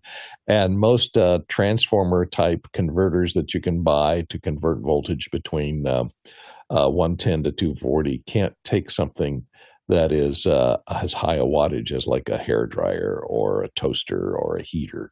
So make sure that you have appropriately powered equipment for the country that you're visiting. And I would not try and use anything that is resistive heating in it in a foreign country unless I bought it in that foreign country for that voltage. You go, CJ? I used a clothing steamer that I bought in the U.S. and Belgium. I plugged it in, and it worked really, really well, really, really fast once. Exactly. And then it started to smell. I've had a couple situations where we've not thought through it. Like most electronics, I assume, are going to be 110 to 240. So we do look at it. I will put on the power supply, I often put red tape on it if it's a 110 only. I mean, usually we're buying things here, so that I really am clear, like, hey, this doesn't go there, but I look at all of them especially when we're getting ready to travel. I look at all my power warts and I look at all the things, and I really try to make sure that I know, and we tend to take things out. And then even things that aren't marked, like we used to have a switcher. We had this Panasonic 4500 or whatever that was $25,000 switcher, and it really looked like the power supply was 110 to 240. And I was like, I'm pretty sure it is. But on the manual, it says it's 110. And you're like, what do I do? And I call Panasonic. They're like, we think it's 240. So the first day, I really needed to use it. And the first day, I read it, and there were people on the internet that said it was fine. I plugged it in, it was fine. But it was like, they didn't even list it as that way. And I was like, and I think that they did that just so you buy new ones for Europe, or they'd separate those out. But anyway, almost all electronics will handle the whole length, because it's just too expensive to manufacture two different power systems. And so generally they make them so they can handle both. As far as plugs go, and I was trying to find them, I can't find them. I used to buy these on Amazon. We had a heavy use of what are called VTC power strips, or VTC power strips. And these VTCs basically have, or maybe it's VCT. Anyway, that's maybe why. Hold on. VCT, I think. VCT power strips. And so there's a couple things that these have. So they have outlets, and what you can do, I'll show you what they look like here. I don't know. They don't seem to really pay attention. Like they don't seem to care about about Amazon. But I don't know who buys them. But anyway, so these ones here, and what you'll see in the kind of stretched videos here, you can see how they have an outlet that has lots of different. So that outlet, that combination will handle not everything, but almost everything when it comes to what you might be plugging in. Now, this one has obviously a power supply for the UK, and you can buy ones that have different power supplies. But they make one of these, and I'm going to see if I can find it quick enough. And I have lots and lots of these. I mean, I got to a point where this is all I bought were these VCTs because I was like, I don't want to figure this out. I just want it to work. Now, the one that I'm looking for that I can't find immediately, I'll let someone else answer the question, is they make these VCTs with C13 inputs. So VCT makes these with a C13 input. And what that means is you have that standard, what you would put in the back of your most computers, and most of your production equipment is the power cord for the VCT international cord. And so I started buying those. And what's great about those is that you can find a C13 cable to whatever the country is in any hardware store. I mean, literally, I was driving to Davos from in Switzerland, and we pulled into some small little town, and we got some little sandwiches. They were very good. But we also walked over to like the local little hardware store, and they had a whole section of C13 cables.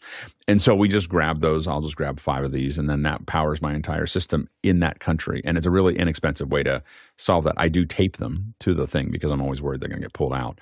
But I do, gaff them to the connector. But it works really well. Go ahead, Chris. Can't hear you, Chris. I yield. Okay, there you go. I yield my time. I can't remember what I was going to say. I got wrapped up in your C13 thing. Power 241. I apologize. Getting old. Yep. Bye. Go ahead, CJ. The other thing I was going to say is I get something like this. This is one from Anker that it has some USB ports in it, and it can take 110 to 240. So then I only need one international adapter, and I have 2 plugs. So I can be traveling with a surge protector that'll take the voltage and power my equipment. The other thing is, when in doubt, because so many things get powered off a USB-C, if you're without a hub and you don't want to plug your wall warts for phones and things like that, charge it out of the computer. Use the computer as the charger, because if you're regulating voltage to the computer handles the rest. The other thing to remember there, by the way, is that when you talk about computers, is that if you buy a little converter, you get one of those little travel boxes. One of the most common things they do is get rid of the ground. It's just a plastic ground that goes in, so it just takes it. And so just remember, when you use that to plug, number one is you don't have a ground anymore. But most importantly, if you're using a laptop, when your hand is sitting on your laptop, you are the ground. Like, so you'll feel it if you put your hand in there, you move it across the top of your computer, and you'll feel this, like it feels like it's really smooth, like it's like you're floating over top of electricity, moving, yeah. Because it's electricity that's moving. It's little, it's little voltage. I can't believe that doesn't break the computer. It doesn't break the computer, but what it does do is, if you spend a lot of time in Africa, one of your computers will turn brown on where your hand sits, and you realize, oh, it's burning my skin into the surface of the computer. So it's so you just know that you are the ground if there's no ground. I remember being terrified on a train, because it was like I'm plugged into the train power, but my laptop feels like it's on fire. It just so that's But so just know that anytime you don't have a ground, you may be the ground. Go ahead, Bill. You'll remember that because the first time you plug a 110 device into a 220 outlet, the wispy white gas of life escapes from the plug. It's a bad thing, usually with a popping sound. Yeah, exactly. I did them in a hotel room. We were just doing our comms, just little radios, not real comms. They were like radios before I understood what comms were. And they were like the little Motorola radio, like little radios that you buy. And I thought, oh, that'll be good for comms. And they're not. Anyway, so, we're plugging them in the UK, and you're like watching TV. No, they didn't go. The funny thing is, it didn't happen quickly. It was like over a couple minutes. You're like, I smell something, and then suddenly you look over and something's like melting down and everything else. And you're like, maybe I'm not going to be able to use those. Good. Next question. Michael Graves in Houston, Texas. Up next, do you ever deploy instrumentation to be able to meter your electrical draw? Good, Courtney. Yeah, I talked about that earlier. The kilowatt thing, you can get them at Harbor Freight somewhere in the U.S. There's an international one. I think that may handle 240 or 110, the P3 International kilowatt. You can also get, now, if you're talking about lighting equipment, where you want to see how much load you've got on a leg of, you're doing your own power distribution, then you've got to get something that like a clamp-on ammeter that goes like this. You clamp it over one leg of your AC, and it will tell you how much current is flowing through that leg. So it's non-contact. It's fairly safe. You don't have to actually attach it to the power itself. It just reads it inductively. So you can find those power meters around. And they also make a clamp on, permanent installation ones that you can put inside a wall or something around one leg of the AC power and bring it out to a meter so that you can constantly monitor the amount of power that's going through that wire. Go, John. Yeah. What I do for my deployments is with the PDU management, I use software. It's called DSIM. It's a data center infrastructure management tool. And what you're able to do is send the information from your UPSs, from your PDUs into this and represent it. It can also be used across multiple different physical locations. So if you have smart PDUs that plug in and can have internet connection, they can report up to the cloud and pull in that information so you can see what the status is on a job site, what the power looks like, how much draw there is, and just validate everything. Yeah, and what we got into, I don't have a picture of it, but in our power or in our production trailer, we had PixelCore had a 24-foot production trailer. We moved from asking for power to just putting a power distribution hub. I mean, like you can spend $5,000 and you put one in, and it would take up to 100 amp 3-phase, and you just plug it in, and then we distributed power to everybody else. We were just like, and then we had meters, and we had a ton of control, and we had a ton of understanding what those things are. It's a bigger investment, but it was kind of life changing. Now you go to shore power, you've got the leads, and you run the leads right into the system, and then you have a lot more control over what's happening. Now, next question. Callum McCorkle, Bournemouth and Leeds. I think we might have had this one earlier and moved it. Question for the power panel experts. I've heard that different wiring to get better sound and video. What is an isolated ground mesh network, and how do you build it to have perfectly clean signals? Yeah, I think we did talk to this one before. Go ahead, Bill. Yeah, so it's basically what you want to do is keep electrical impulses off of anything that's going to deal with sound or that needs a clean signal to operate quickly. Traditionally, you do that on any circuit.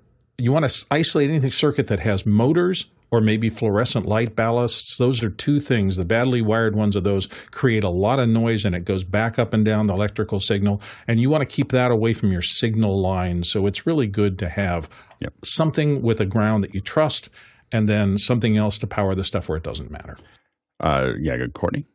Yeah, we talked about the grounding and power source. Another thing to watch out for as far as keeping clean signals is induction, which is not necessarily the power you're powering into, but if you're running long cables, hum can get into that to low signal level cables like audio microphone cables. And so a thing to address that would be something like this Canary Star Quad. And it uses two conductors for each single conductor in a normal balanced cable. And they're twisted together.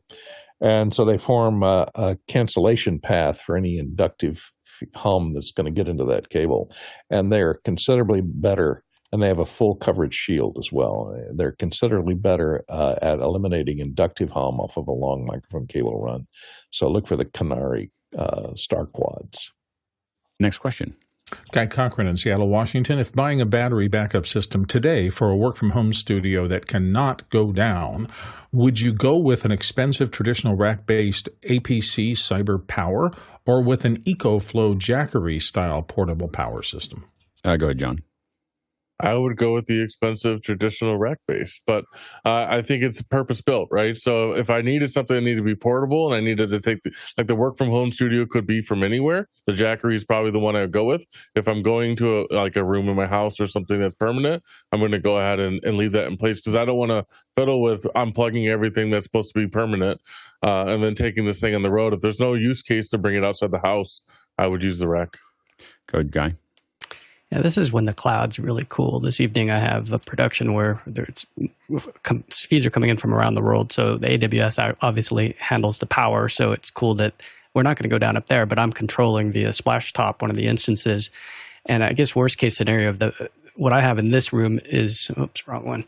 I have just a couple of these little guys, and I was looking at buying more of them because I have in the other room for the internet and for all my rack and server stuff, I have one of these. So I was thinking about buying another one of these versus, one of these EcoFlows, not that big of one, but something in this range because I've been wanting to get one of these anyway. So hence the question, just, buy a bunch of these or. Well, I wouldn't get those. Don't get those. Don't get any more of those. Those ones are horrible. I've watched them just go down and then I'm out in 4 minutes. But the APC 1500 is halfway between what you're talking about. You have a big rack, and then you have that little one. And the APC, they make the one that sits on your floor, and it's got a battery that you can pull out, and it's got all the controls on the front, and it's halfway between. And that's what I used to own 80 of those. That's what we put into our kits. And they worked. We had some of them. We had to put big things on them because we took the beepers out, so that because we would put a light somewhere. We didn't want it to beep during a show behind the stage, so we take them out. So we surgically remove the PZOs to make them quiet. But they have been workhorses, and so when I halfway between the rack and I wouldn't use the little. I won't use one that I can't remove a battery. I will not. If I can't remove, that's the minimum requirement, is that I have to be able to have a removable battery because it's a different level, and then I have to be able to see on the front what's going on. So I would highly recommend those in-betweens for your non-rack stuff. Next question. Next one comes to us from Jason White in New Orleans, Louisiana. Does anyone use a DC power distribution center in their rack to get rid of all the wall warts that take up so much space in flight cases? And he says something like this, and he has a link to a B&H product. Go ahead, Courtney. I haven't looked at the link, but I certainly do. I have a 12-volt, 10-amp power supply that'll provide all the 12 volts to all the little modules. I got so many little converter boxes and stuff that take 9 to 15 volts, and so then I'll go out of my 12-volt, 10-amp supply to all of those individuals with, and you can find these little distribution cables that are designed for security cameras. So look in that in any security camera store that'll do power distribution. So they'll have, 5 of those coaxial DC connectors to 1 female to 5 male, and those are handy to have to distribute to all of the outputs with just a single cable coming off my 10-watt 12-volt supply. I also have these little DC to DC buck converters that I buy on the internet for anything that requires 5 volts or 9 volts to go. That'll down convert. They're adjustable, so I'll plug them into the 12-volt and dial them down to 9 volt if it's something that requires 9-volt DC. Go ahead, John. I've used these before in the past as well. This one looks a little expensive. One thing I found accidentally, just because I'm a guitar player, is the guitar pedals and the distributions of those can do usually 9 to 12 and sometimes have 24-volt outputs. And they're significantly cheaper than these, this option that you have here. So looking into some of those options as well. Those have been really successful for me, is saving all the wall warts. No one wants to deal with that in the back of a rack. Next question. Henry Ramos, Yonkers, New York. Do power strips have a shelf life? How often do you replace them? And do you replace power conditioners as well, like the Furmans? The power conditioners definitely have a shelf life. So they are going to reduce over time, especially over use. The power strips themselves, I don't know, I've had them for 20 years. I've never seen anything particularly change unless it's been put under pressure or water. Next question. Walt Palmer in Lewis, Delaware says during the second Reagan inauguration, extreme cold temperatures caused the event to move from the mall to a local pro sports venue. ABC News had to bring in vendor TV trucks and rental gen sets. During the transit, the diesel gelled on the tractor and the Jenny. That's pretty cold. I have a lot of respect for people who do events in really, really harsh environments because I won't. I'm like, there's a lot of things I can work on, and that's not the one I want to work on. So gasoline is solidifying. Yeah, when it's getting that cold, I'm kind of like, hey, let's move inside. Like, it's just that I'll tell people early on, like, hey, the weather forecast says it's going to be below negative 10 degrees. let's do this inside. And there's a whole bunch of reasons to do that, like, including people's health and, everyone gets sick and there's a lot of other things. Yeah. Go ahead, Guy, real quick. Yeah, doing this event in Austin a couple weeks ago, I mean, Keith Lee, seeing a guy like that operate, it's just amazing. He just comes rolling up. It's just like, we're not messing around. He just drops this big generator right next to Video Village, and it's just like, well, a little bit ways. It wasn't even that loud compared to what I thought it was going to be.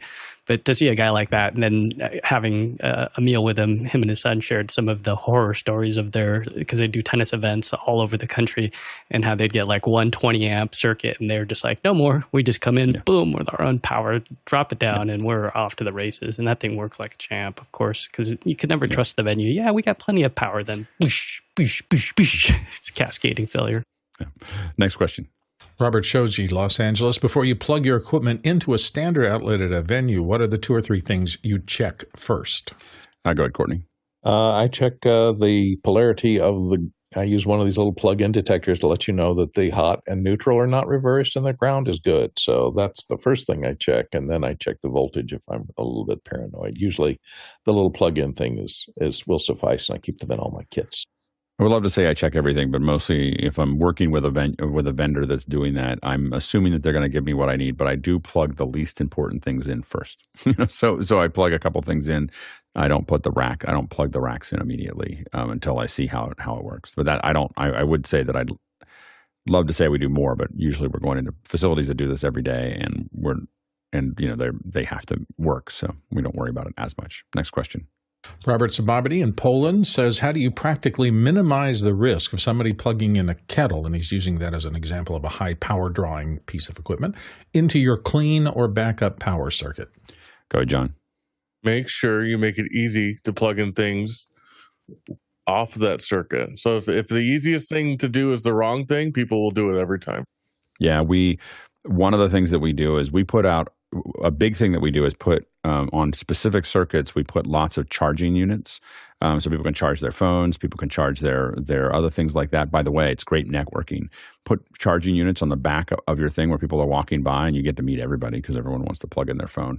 So so you have these charging units where we want them, and we put out to his point outlets that are exposed so that people can plug into the wrong things. And if those blow, it doesn't matter. And then we are pretty jealous about where our plugs go. And then we have a lot of headroom. Next question. Next one comes from James Fosseline in Minneapolis, Minnesota. Can you use an EMF microphone to help diagnose issues you might have in your power equipment? I've never done that. Neither have I. I just looked it up. It's really interesting. Microphone. Yeah. It's Modular funny. Synth Lab. Electromagnetic field microphone. Man. It changes pitch, I guess. Depending on. I have a part in I have a corner over here that if I put my Heil microphone in just the right position, it will buzz. It's not plugged in anything. All I have to do is move the mic, and it doesn't do it. So I move my desk away from there. I was like, if the Heil microphone's buzzing, I do not want to sit in that space. Go ahead, Courtney. Yeah, a lot of power testers will have an EMF detector. It's just a power detector. You just get it near, it's non-contact. You just get it near a wire or a power receptacle, and it'll light up a little LED to let you know there's power flowing through that receptacle or through that wire. But that's what I would call it. This looks kind of funky. Microphone, This is the 3.5 millimeter on top of a little suction cup. It's a telephone tap. Yeah, that looks like a kid thing. Super it's interesting. a telephone tap for the old carbon headsets. Yeah, interesting. Next question. CJ Covell in Downington, Pennsylvania here on the panel. Do surge protectors and the UPS devices with Ethernet pass-through ports offer continuous signal conditioning, or is their protection limited to emergency situations like power surges and lightning strikes? Go ahead, John. It provides continuous protection. I wouldn't recommend any sort of important equipment going to the other side of that pass-through port. My guess is it's just a dumb switch, and I would definitely not recommend it going through that. They're not putting the money there. I used to see with old power protection, they would have the coax as well as like the RJ11 there to protect against line hits. If you're protecting the devices on the other side of it, I think it's very, very much less important. Yeah, and there are different types of systems that will pass through until you lose it, and then I believe that you're looking for online double conversion, which is basically you're powering the battery, and then the battery is powering everything else. And that's not in the smaller UPSs. Like, so when we have larger Lieberts that we put into systems, those are going to have that double conversion. So what it's doing is the power coming in is powering the battery is empowering everything else. The other thing is the lifespan on those are lower because you're constantly running the battery.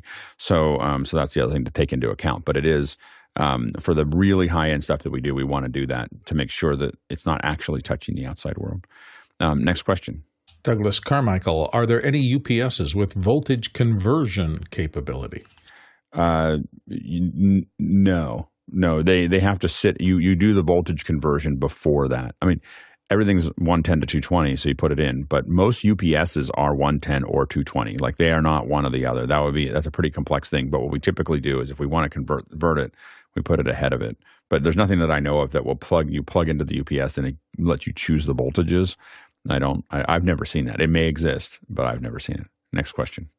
Robert Soji, Los Angeles, is back. When plugging an extension cable into a standard wall outlet of a venue, is there a practical way to prevent the extension cable from coming loose from the outlet? Gaff tape. So much gaff tape. You tape everything down. You tape it to the wall. You tape it when you take it out of the wall and you tape it right at the bottom, and you tape it in multiple places and you do it horizontally, and then put vertical, then go long. And it would take a lot to trip it, but do it pretty early on. But we try to, gaff tape, and then Velcro covers that we use for like carpeted areas and where you don't want to use gaff tape. And then obviously just, a variety of other things like that. But you do want to pay attention to those things. Yeah. And then a UPS. Go ahead, Courtney. What I do on all my electrical cables, I use a shoestring as a tie wrap to tie them up when they're coiled up, and they wrap the shoestring around and tie it in a little bow. But when you put it in, the shoestring is always at the plug end of the cable. So you plug it in, and a lot of times there's a place you can wrap that shoestring around and tie it up about 5 inches down the cable. So if somebody trips over the cable, it'll just yank on the shoestring, which is attached to something else, and prevent it from being jerked out of the wall. Next question. Next one comes to us from Roscoe Jones in Madison, Indiana. Do you check a live lightning map before an event, and what protections do you employ if the risk is high? I don't really check anything, but if we do check for weather, and I again, we're in Northern California, so we don't interact with lightning that often.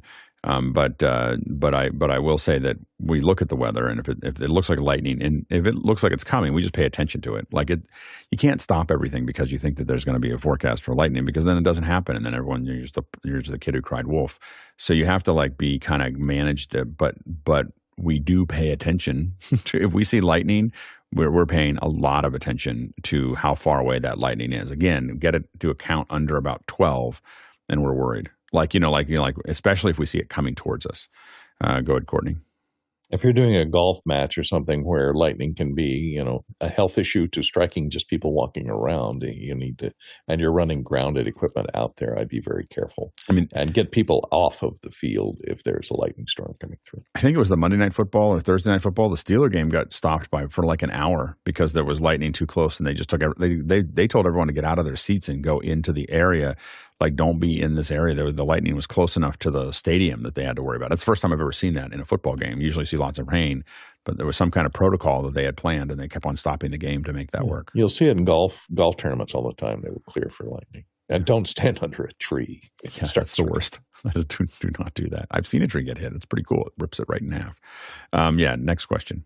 Guy Cochran, Seattle. Hi, at a venue, how can you tell if you're on two separate circuit breakers? Go ahead, John. Become friends with the electrician. That's the most important thing you can do. There should be a power plan map where you can understand the circuits and the layouts and understand. But honestly, most of the venues that I'm working in, they have an electrician, or I have to bring one in, and then they can help you determine that and make sure you're not overloading any one circuit or any one leg, depending if it's a 3-phase or not. And a lot of times we get lunch boxes that have different colored outlets, and we ask before we assume, but they might be red, blue, and green, and then we say, are these all different? Are these all different circuits? That tells you also to plug stuff in that you don't want to have a ground loop on. Don't do it across two of them. But it also tells you if you're doing primary and backup, to something that you have actually two circuits that are there. Go ahead, Courtney. Yeah, get the kilowatt meter that I said earlier and check the voltage, and then have somebody plug in that 1200 watt or 1500 watt heater in the next outlet over. And if the voltage drops on the outlet that you're monitoring, it's on the same. Very good. All right. Great set of questions. I know I say this every time we get to the end of it. I was like, I don't know if anyone's going to ask any questions. And of course, we got lots and lots and lots of questions and lots of great answers. Thanks to the panel for all the great input here. We couldn't do this without you, and it was a lot of good information. Thanks to the producers for all the great questions. We can't do that without you either. This is a real short show. This would have been a 15-minute show if you hadn't asked any questions. So we really appreciate all your input. And thanks to the incredible team on the back end that gets this done. It cuts this show 7 days a week. Thanks to John, who has our gear. That's making, there it is. There's the show behind John. And thanks to the incredible dev team, the folks that are managing this, the engineering teams, the management teams. There's a lot of people involved in every one of these shows, and we really appreciate everybody's work.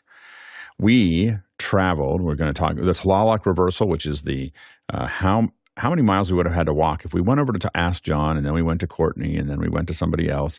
How many miles would we have had to travel? And that's the Tlaloc traversal, and we would have had to travel 91,000 miles, and that's 147,000 kilometers, and that's 727 million bananas for scale.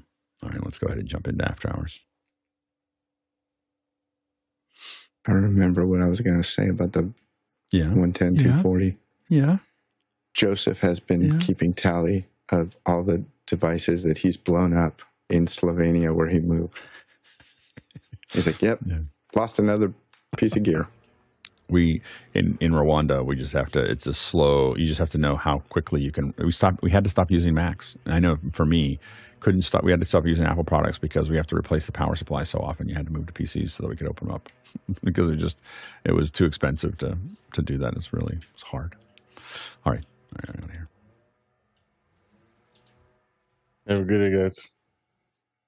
Take care. Good to see you, John.